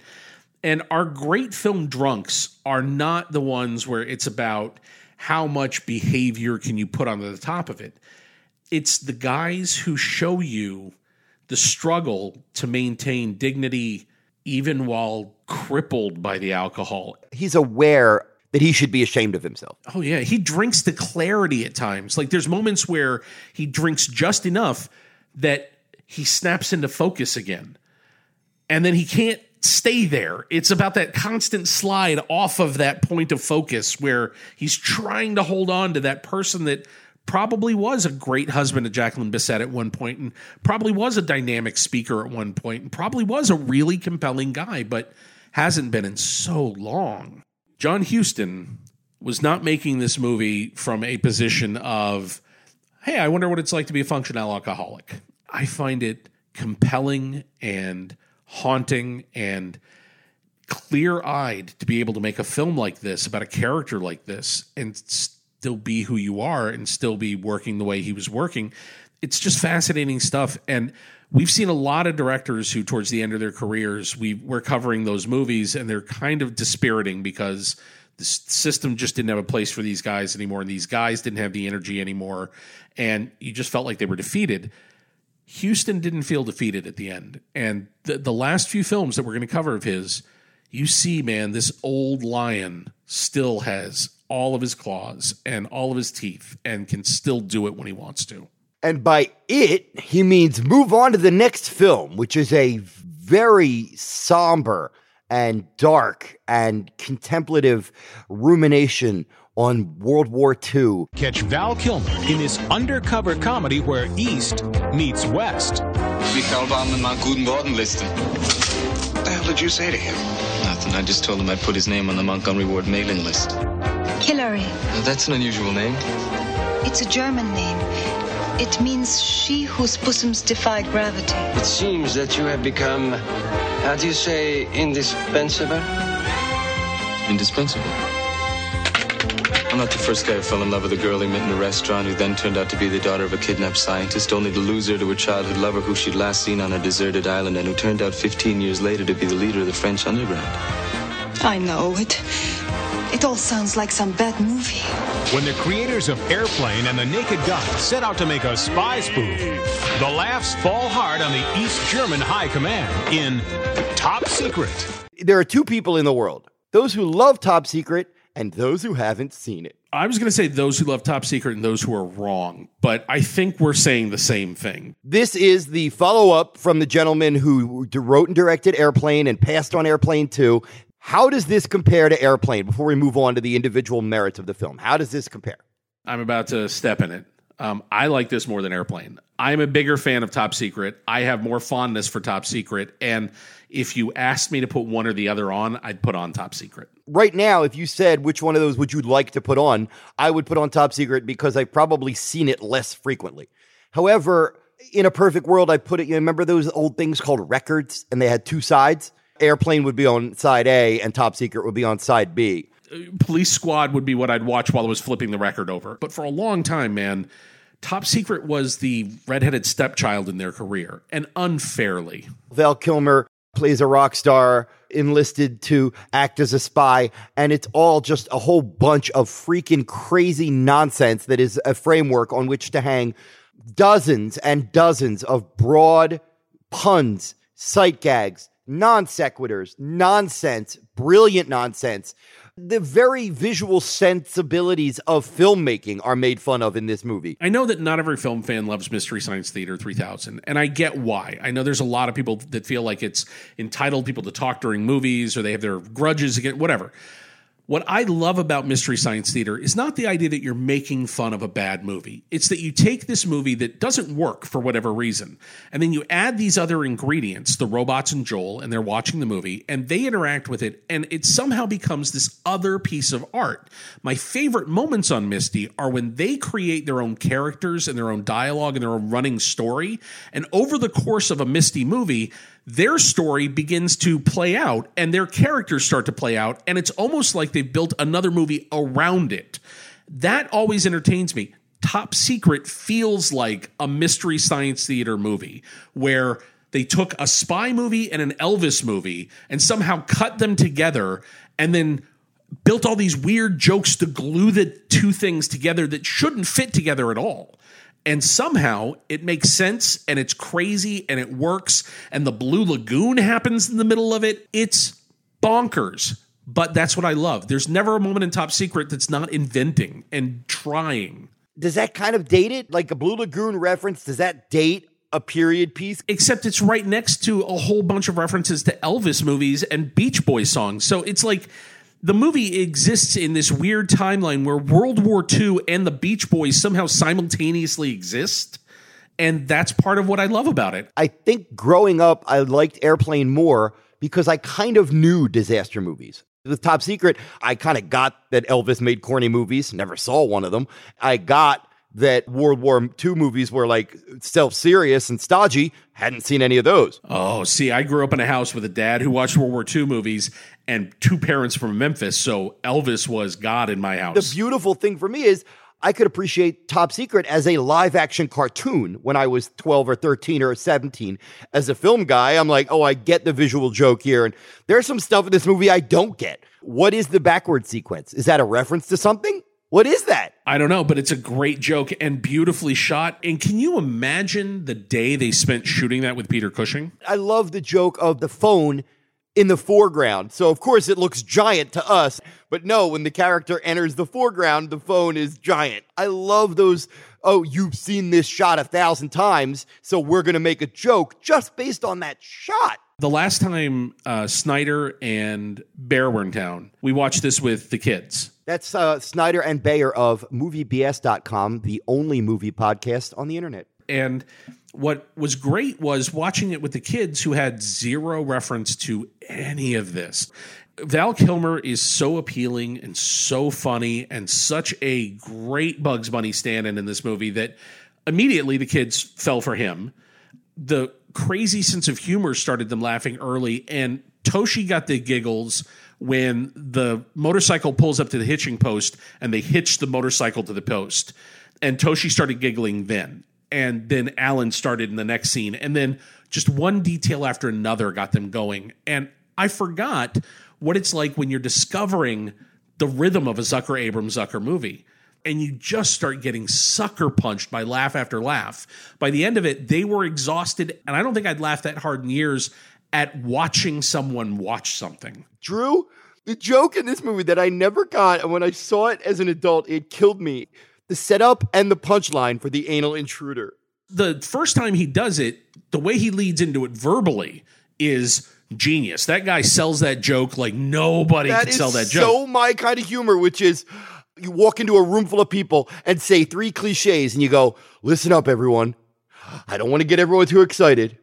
Something really amazing happened. And then their joke is, the fourth line is, a skunk just shit on my face. It is such great nonsense. And then the later callback is so terrific. Oh. The movie is full of highbrow humor, lowbrow humor, really smart stuff, really dumb stuff in places. It's the perfect mix of all kinds of comedy together. And it bums me out that I don't think after that threefer, Airplane, Police Squad, the 6 episodes, and this, I don't think we ever saw it again. Not really. Not like this. Those are, to me, the Zucker movies that perfectly encapsulate what they did beautifully. I think others work to some degree, but these are the jewels. While this film has small but funny parts by Omar Sharif and Peter Cushing, it lacks the absurd gravitas, I think, that Robert Stack and Leslie Nielsen. They had found a Leslie Nielsen equivalent to play Dr. Flamond. I think they would have had the same level of connect. You're right, because Leslie Nielsen's performance in Airplane is an all-time, oh my God, perfect lightning bolt moment. I think Val Kilmer is that in this, but he didn't have the guy to play off of. Here's the really fun part about charting the early stages. This is Val Kilmer's debut. And then he followed up immediately with Real Genius. And then Top Gun and Willow. How was this guy not every kid's? How is this not your favorite movie star? This is your Kirk Douglas. I just did a Q&A at the Aero Theater with Ron Howard. And we talked about Willow and about the casting and about casting Val Kilmer. And he told me some of the names for guys that almost played that part. Kilmer, obviously, he looks at that performance now and he's so happy they got him because they got him at a moment where he was young and hilarious and he can't imagine other people doing it. John Cusack came very close. John Cusack as Mad Mardigan? Yeah, came very close. And Tim Robbins was the other guy that came very close. Yeah. Blew my mind because I cannot imagine either one of them doing it. Yeah, you're right. Starting from this place and then going into Real Genius, even when he did more serious stuff, you got the sense that he had his tongue in his cheek and he was kind of making fun of everything around him. And I think there's an element of that that may have helped him and may have hurt him to some degree. So we move from a beloved, very broad comedy to a cult favorite, dark comedy. And that's the odd part, because growing up, I always thought that this was more or less a straight drama. And having revisited it, I now believe that a dark comedy is The Pope of Greenwich Village. Charlie Moran is a sharp guy, just one decent break away from the big time. When we leave the city, I'm gonna leave as an owner. Do you ever think we don't have to own the restaurant to move to the country, Charlie? You'll never get your own joint like this. Never. His cousin Paulie is a good kid whose schemes never seem to pay off. I'm out. I'm on the street. He fired you. No, he fired us. They nailed you on that big check. You know, we could do better. We could do 1,000% better. Hey. They're a couple of dreamers who believe that together they can turn a life of chance into the chance of a lifetime. This is a film that I got obsessed with a few years after it came out. So probably late high school for me. So 17, 18. It would have been 87, 88. And when I got obsessed with it, I got obsessed with it. I agree. 100%. It is a dark comedy. This is a goofball movie. It's Of Mice and Men, right? I mean, it's like the old story of a streetwise hustler who is oddly loyal to a friend, brother, cousin, what have you. A disaster. Just a hilarious fucking wreck. Like, even after the opening sequence where Eric Roberts gets Mickey Rourke fired from his job at a restaurant after he clearly warns him 10 minutes earlier that he's going to get them fired, from that moment on, if you're not thinking throughout this entire film, why are you loyal to this imbecile? As much as I enjoy this movie as a dual character piece and a little crime story and a dark comedy, I still cannot figure out. That's the movie, though. You're not ever supposed to figure it out, and you can't. It's how he's wired. He has to carry this guy. I think it's the code. I think it's just built into Mickey Rourke, and it's not right. he throws away the best thing in his life. He throws Daryl Hannah away.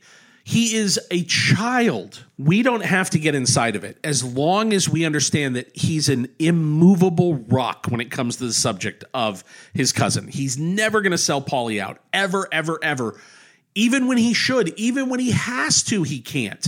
If you ever need proof that this is a dark comedy, wait till the very end and ask yourself, how does Mickey Rourke not stab Eric Roberts in the face for what he just did? And then you realize that it is a dark comedy. There's scenes in this movie where anybody else in that generation, everybody else that age would have gone big and loud and gone as big as they could. And what I realized is 99% of what made Rourke so compelling is that he plays everything small until he doesn't. And so much of this, like when Daryl Hannah's smacking him and he's saying, hit me again. And you can see she's hitting him. And you watch how Rourke, every time he's rocked by Daryl Hannah, she basically almost takes him off his feet. And yet he goes smaller. He goes even more inside of himself and he gets everything more internal. And that's what's so compelling to me is just watching the way these guys make choices and the way that we build characters. And so watching Paulie and Charlie, Eric Roberts and Mickey Rourke in this movie bounce off each other. Yeah, Mickey Rourke should strangle him. Now, if you ever want an example of why movie fans like us will always hold Eric Roberts, Mickey Rourke, Nicolas Cage, Sean Penn, a lot of these guys, no matter how old and silly and they're crappy their movies might get, watch a movie like The Pope of Greenwich Village or Runaway Train and then get back to us and tell us that they're jokes, that they're talentless, that they're obsolete. They're not. We still have these snapshots like The Pope of Greenwich Village, and you tell me that those are not two of the most entertaining performances you've seen in a while. There's a performance in this movie that is in only 2 scenes.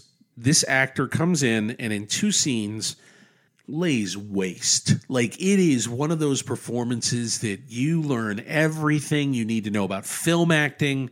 Geraldine Page plays the wife of a cop who dies. And some other cops come to the place to search it because he had some stuff on them. And the way she handles them. Her second scene is unreal. One of the best scenes of 1984, without question. Just fantastic. And M. Emmett Walsh and Kenneth McMillan in this film are both great. And Jack Kehoe's great. How could you have M. Emmett Walsh and Kenneth McMillan in the same movie? Are you trying to give me a stroke? And Burt Young? Are you fucking... And everybody really is used well. I love Burt Young as Bedbug Eddie here. When you hear that cliche, they took my thumbs. Bedbug Eddie is who they are, and Bedbug Eddie is the legendary Burt Young. So there you go. Oh my God. And as legendary as that line is, I like Eric Roberts' later line, the way he says the word lie. Eric Roberts, we've talked about Star 80 and what a phenomenal performance that is. The scene where he shows up here, ruined, swings back and forth between self-pitying and wallowing and screaming and crying and moments of lucidity, makes me laugh so fucking hard. There's one great take he does where he's, my thumbs, Charlie, they took my thumb. Hey, did you get a fish? You know why you love that moment? Honestly, you've raised 2 little boys. And in that moment, I guarantee you his acting note was, I'm a 6-year-old boy who just broke his leg and doesn't know how to react. And it's one of the funniest, most real moments. And I love Eric Roberts dearly. I know what his later career looks like, and I don't care. I think he gave some truly great performances, and I think he deserves boundless respect for Pope of Greenwich Village. I think everybody does. I think Stuart Rosenberg, who directed this, who's also the director of Cool Hand Luke, this is a great movie from him, great late-era movie from him. Just all the way around. Vincent Patrick's adaptation of his novel is terrific. It is a weird, oddly shaped little film. It doesn't add up to much, and I don't care. I love it anyway. Yeah, Drew, I would like us to keep charting these Of Mice and Men movies. You soon getting to Dominic and Eugene. Birdie's another one. Yeah, Racing with the Moon, I think, is a good one. Yeah. This semi-grounded individual trying to find his place connected to an absolute lunatic who doesn't give a shit. Well, you know what? You could almost describe our next film that way, as a horror film in which a prominent, respected researcher sees his career utterly derailed and destroyed by his lunatic friend, the classic, the gigantic cultural icon that is... Hello, Ghostbusters. Ghosts. They're real. You do? They're mean. You have? They're here. Someone's got to stop them. It's a job for the Ghostbusters.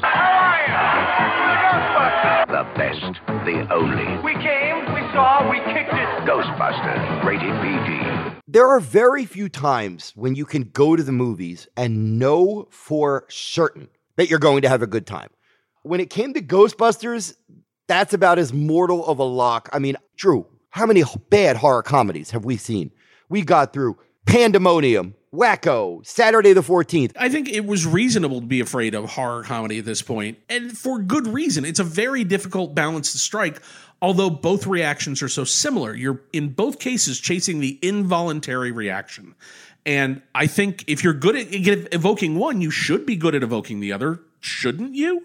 You know me, man. I have a very liberal definition of horror. Now, when you say horror comedy, I don't want to sound like blasphemy here, but does Ghostbusters ever really try to be scary?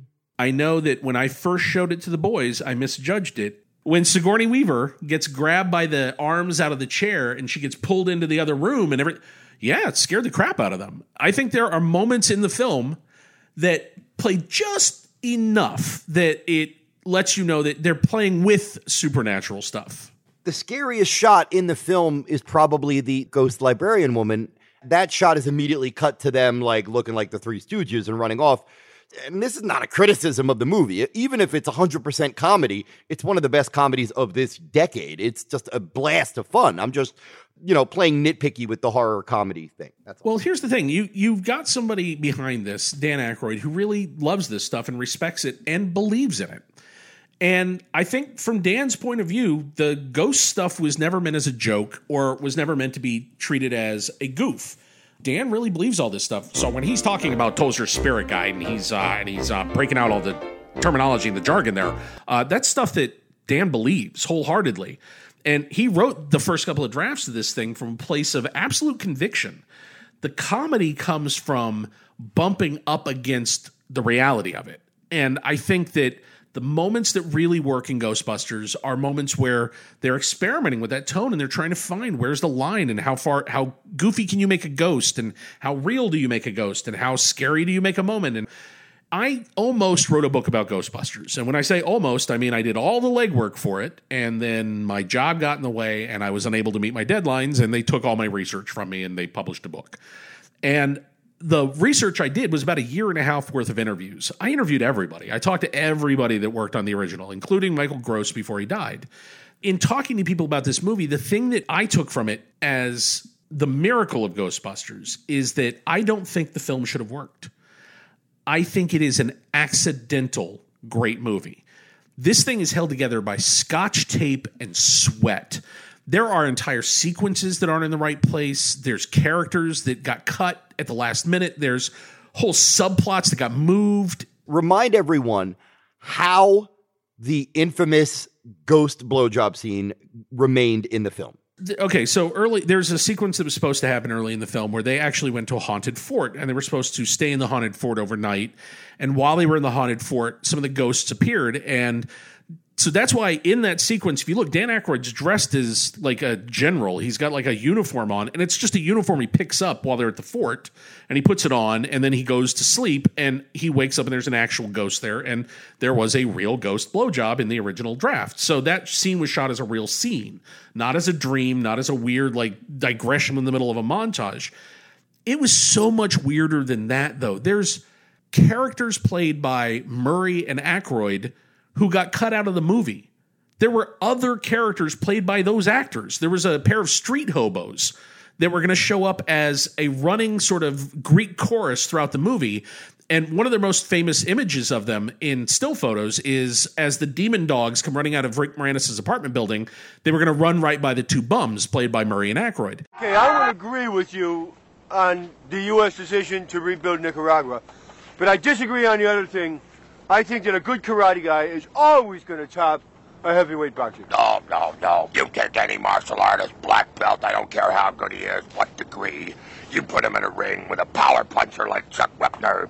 Wepner would devastate him every time. Okay, I agree with that, but I think that Shanghai, Hong Kong, and Kowloon are going to be your three big travel bargains this year. Run! Get out of the way! All that stuff exists. It's somewhere. I've seen stills of it. I know it was shot. But there's whole sequences that got moved. The order of things got changed.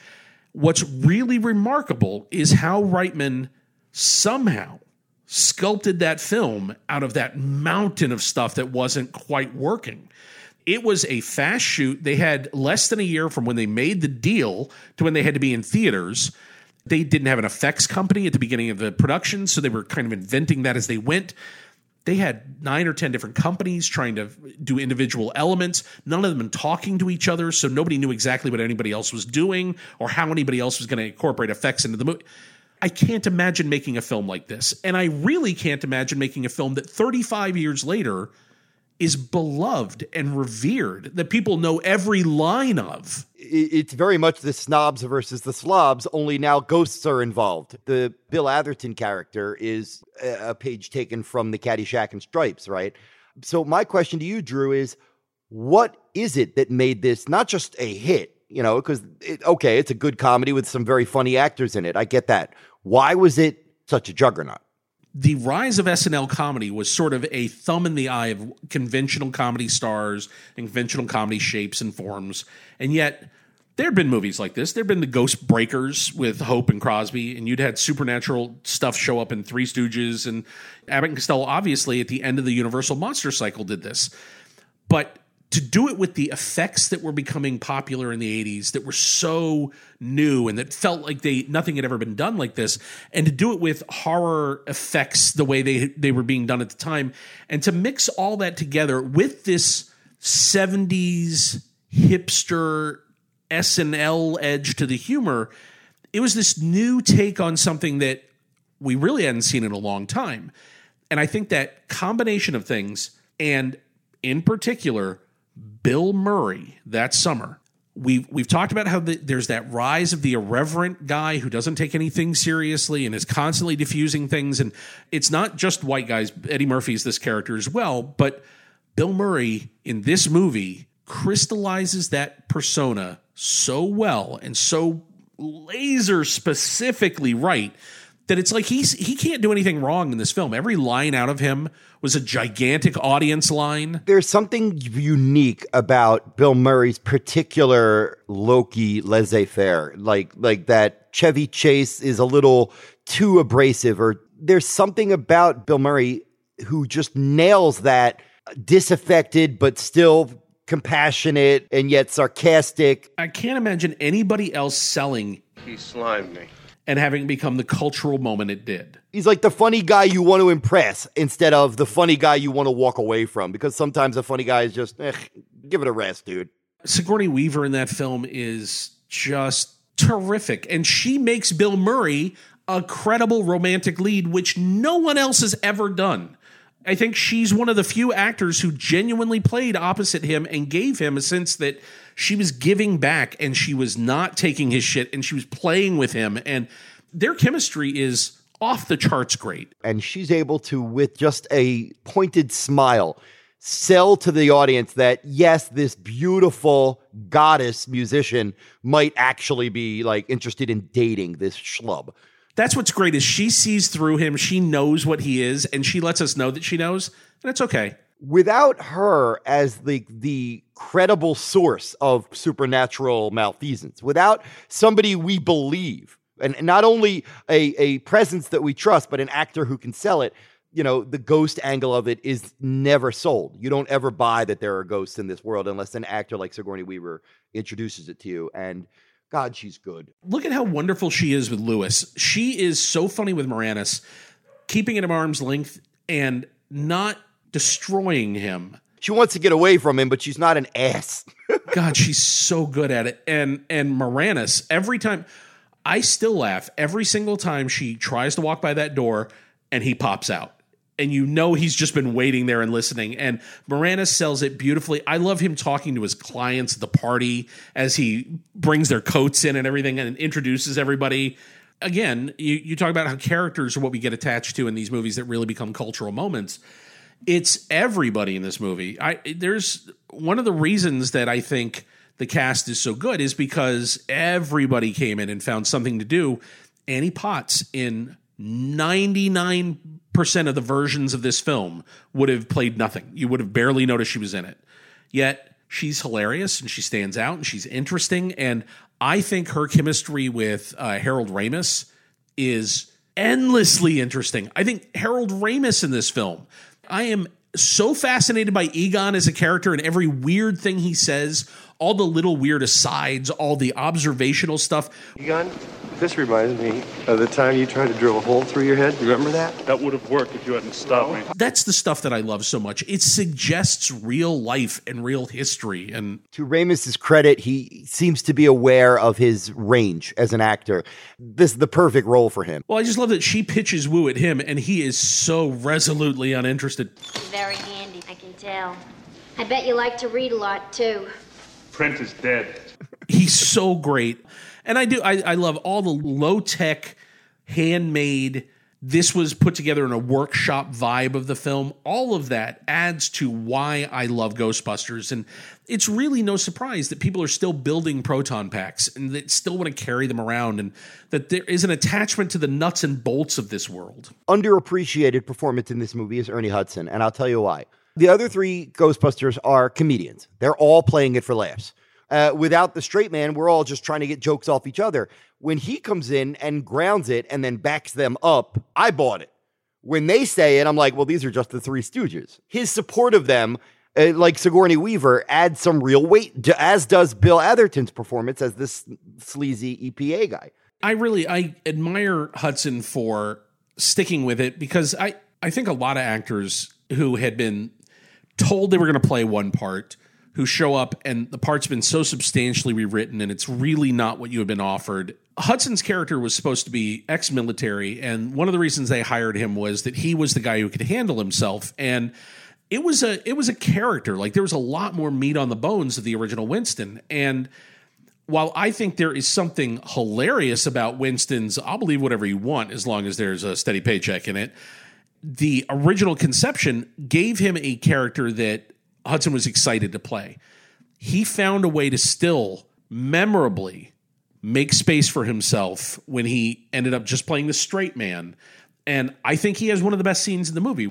Hey, Ray, do you remember something in the Bible about the last days when the dead would rise from the grave?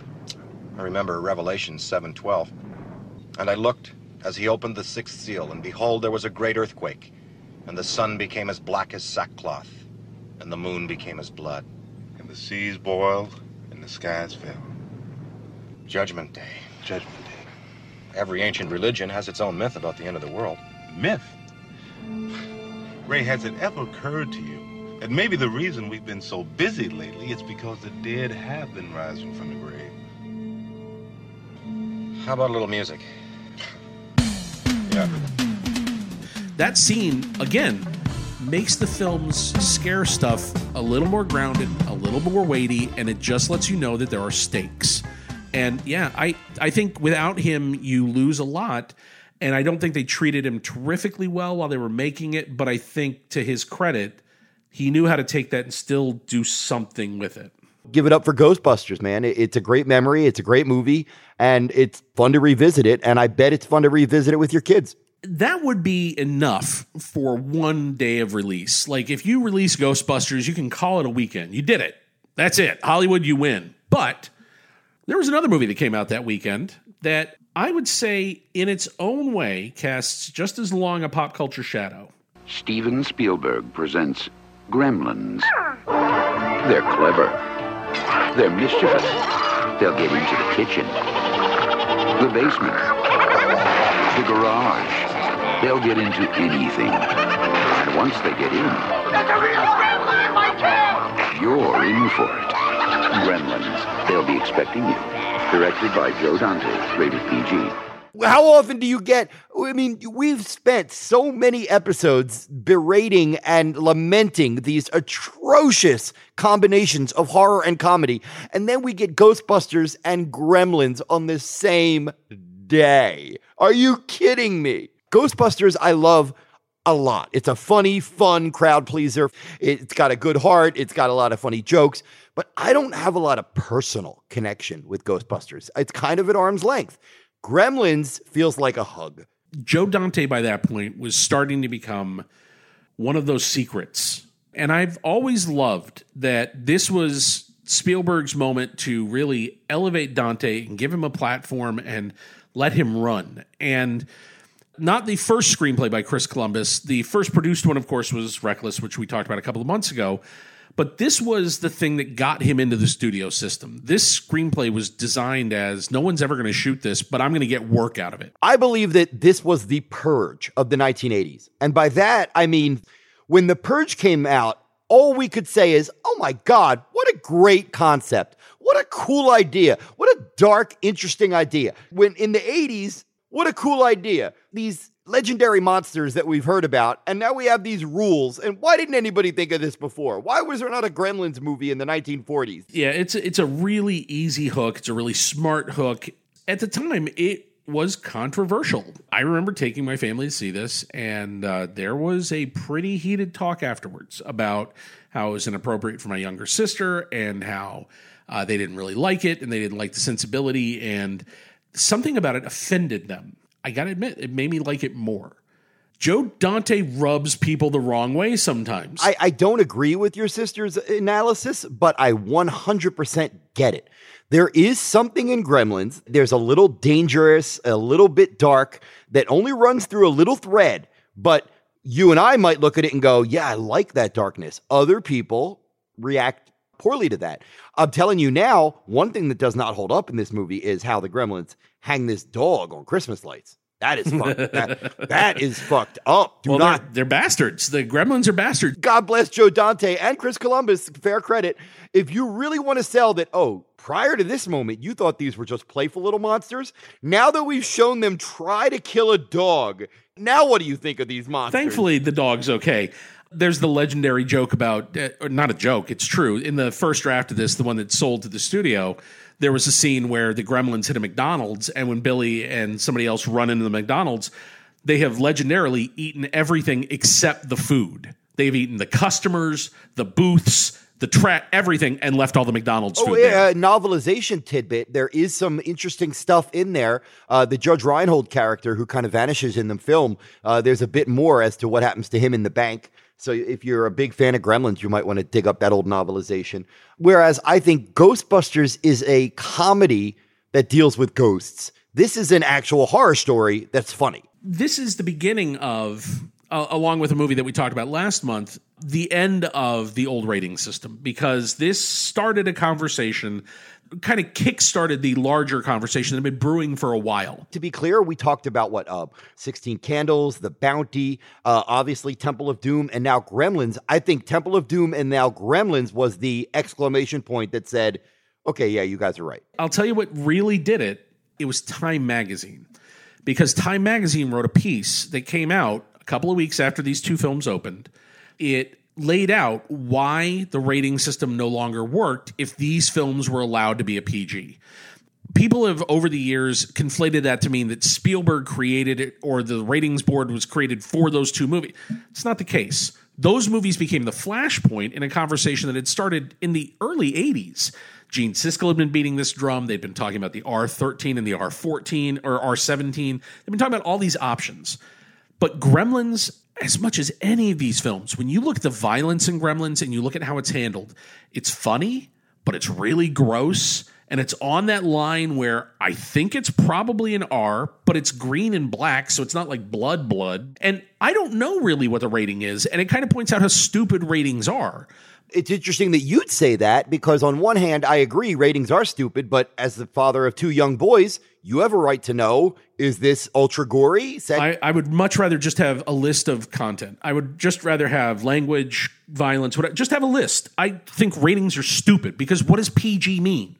PG means something different to you than it does to me or to that person, because clearly nobody can agree what a PG or a PG-13 or an R really is. We argue about it nonstop, and we still do.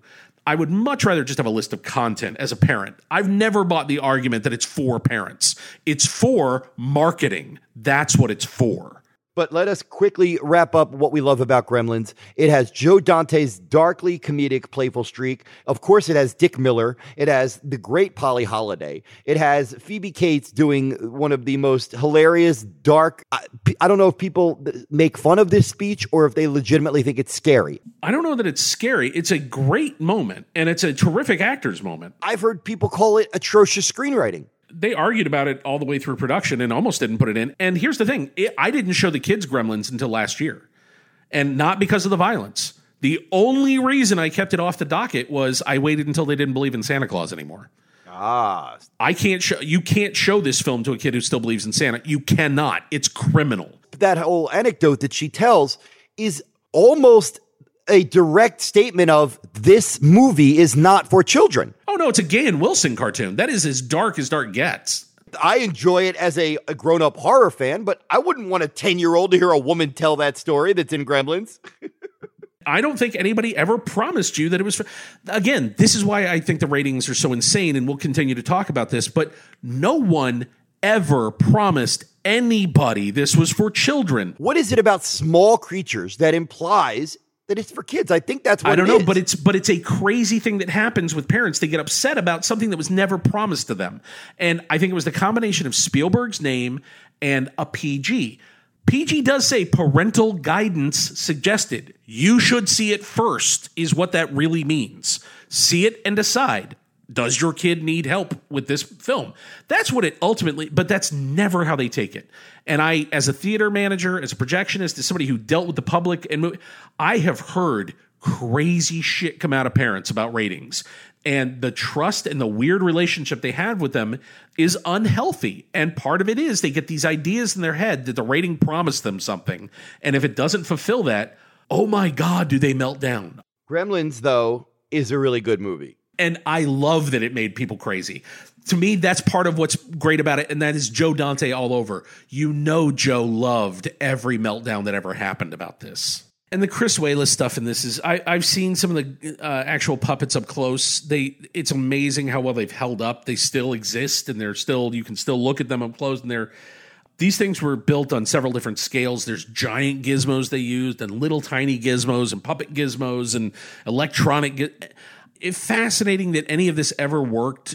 They put a lot of this stuff off till the end of the shoot, shot all the human stuff out first, and then put aside weeks where they could just go in and build gags. And that final bar scene, the big bar scene where Phoebe Cates is trapped in the bar and the gremlins are going crazy, and there's 9 million sight gags. As they were shooting, they actually just had a jar, and they just had a thing where if you had a gag, you could write it on a piece of paper and put it in the jar, and then they try to find a place for it in the bar at the end. And they just kept building gremlins and building puppets and building gags. And it's one of the reasons the film feels like a live-action cartoon is I think Dante really encouraged that, and he encouraged it from everybody on set, and people really got entertained by these things they were building, and I think they really found ways to play with them. And it's not often that you set your puppeteers and your creators free while you're shooting to explore every possible crazy idea. And I think the film benefits from that. And I think that's Dante. He is that guy as a director who wants all the good ideas from everybody in every department and encourages that. And I think he's a great audience first.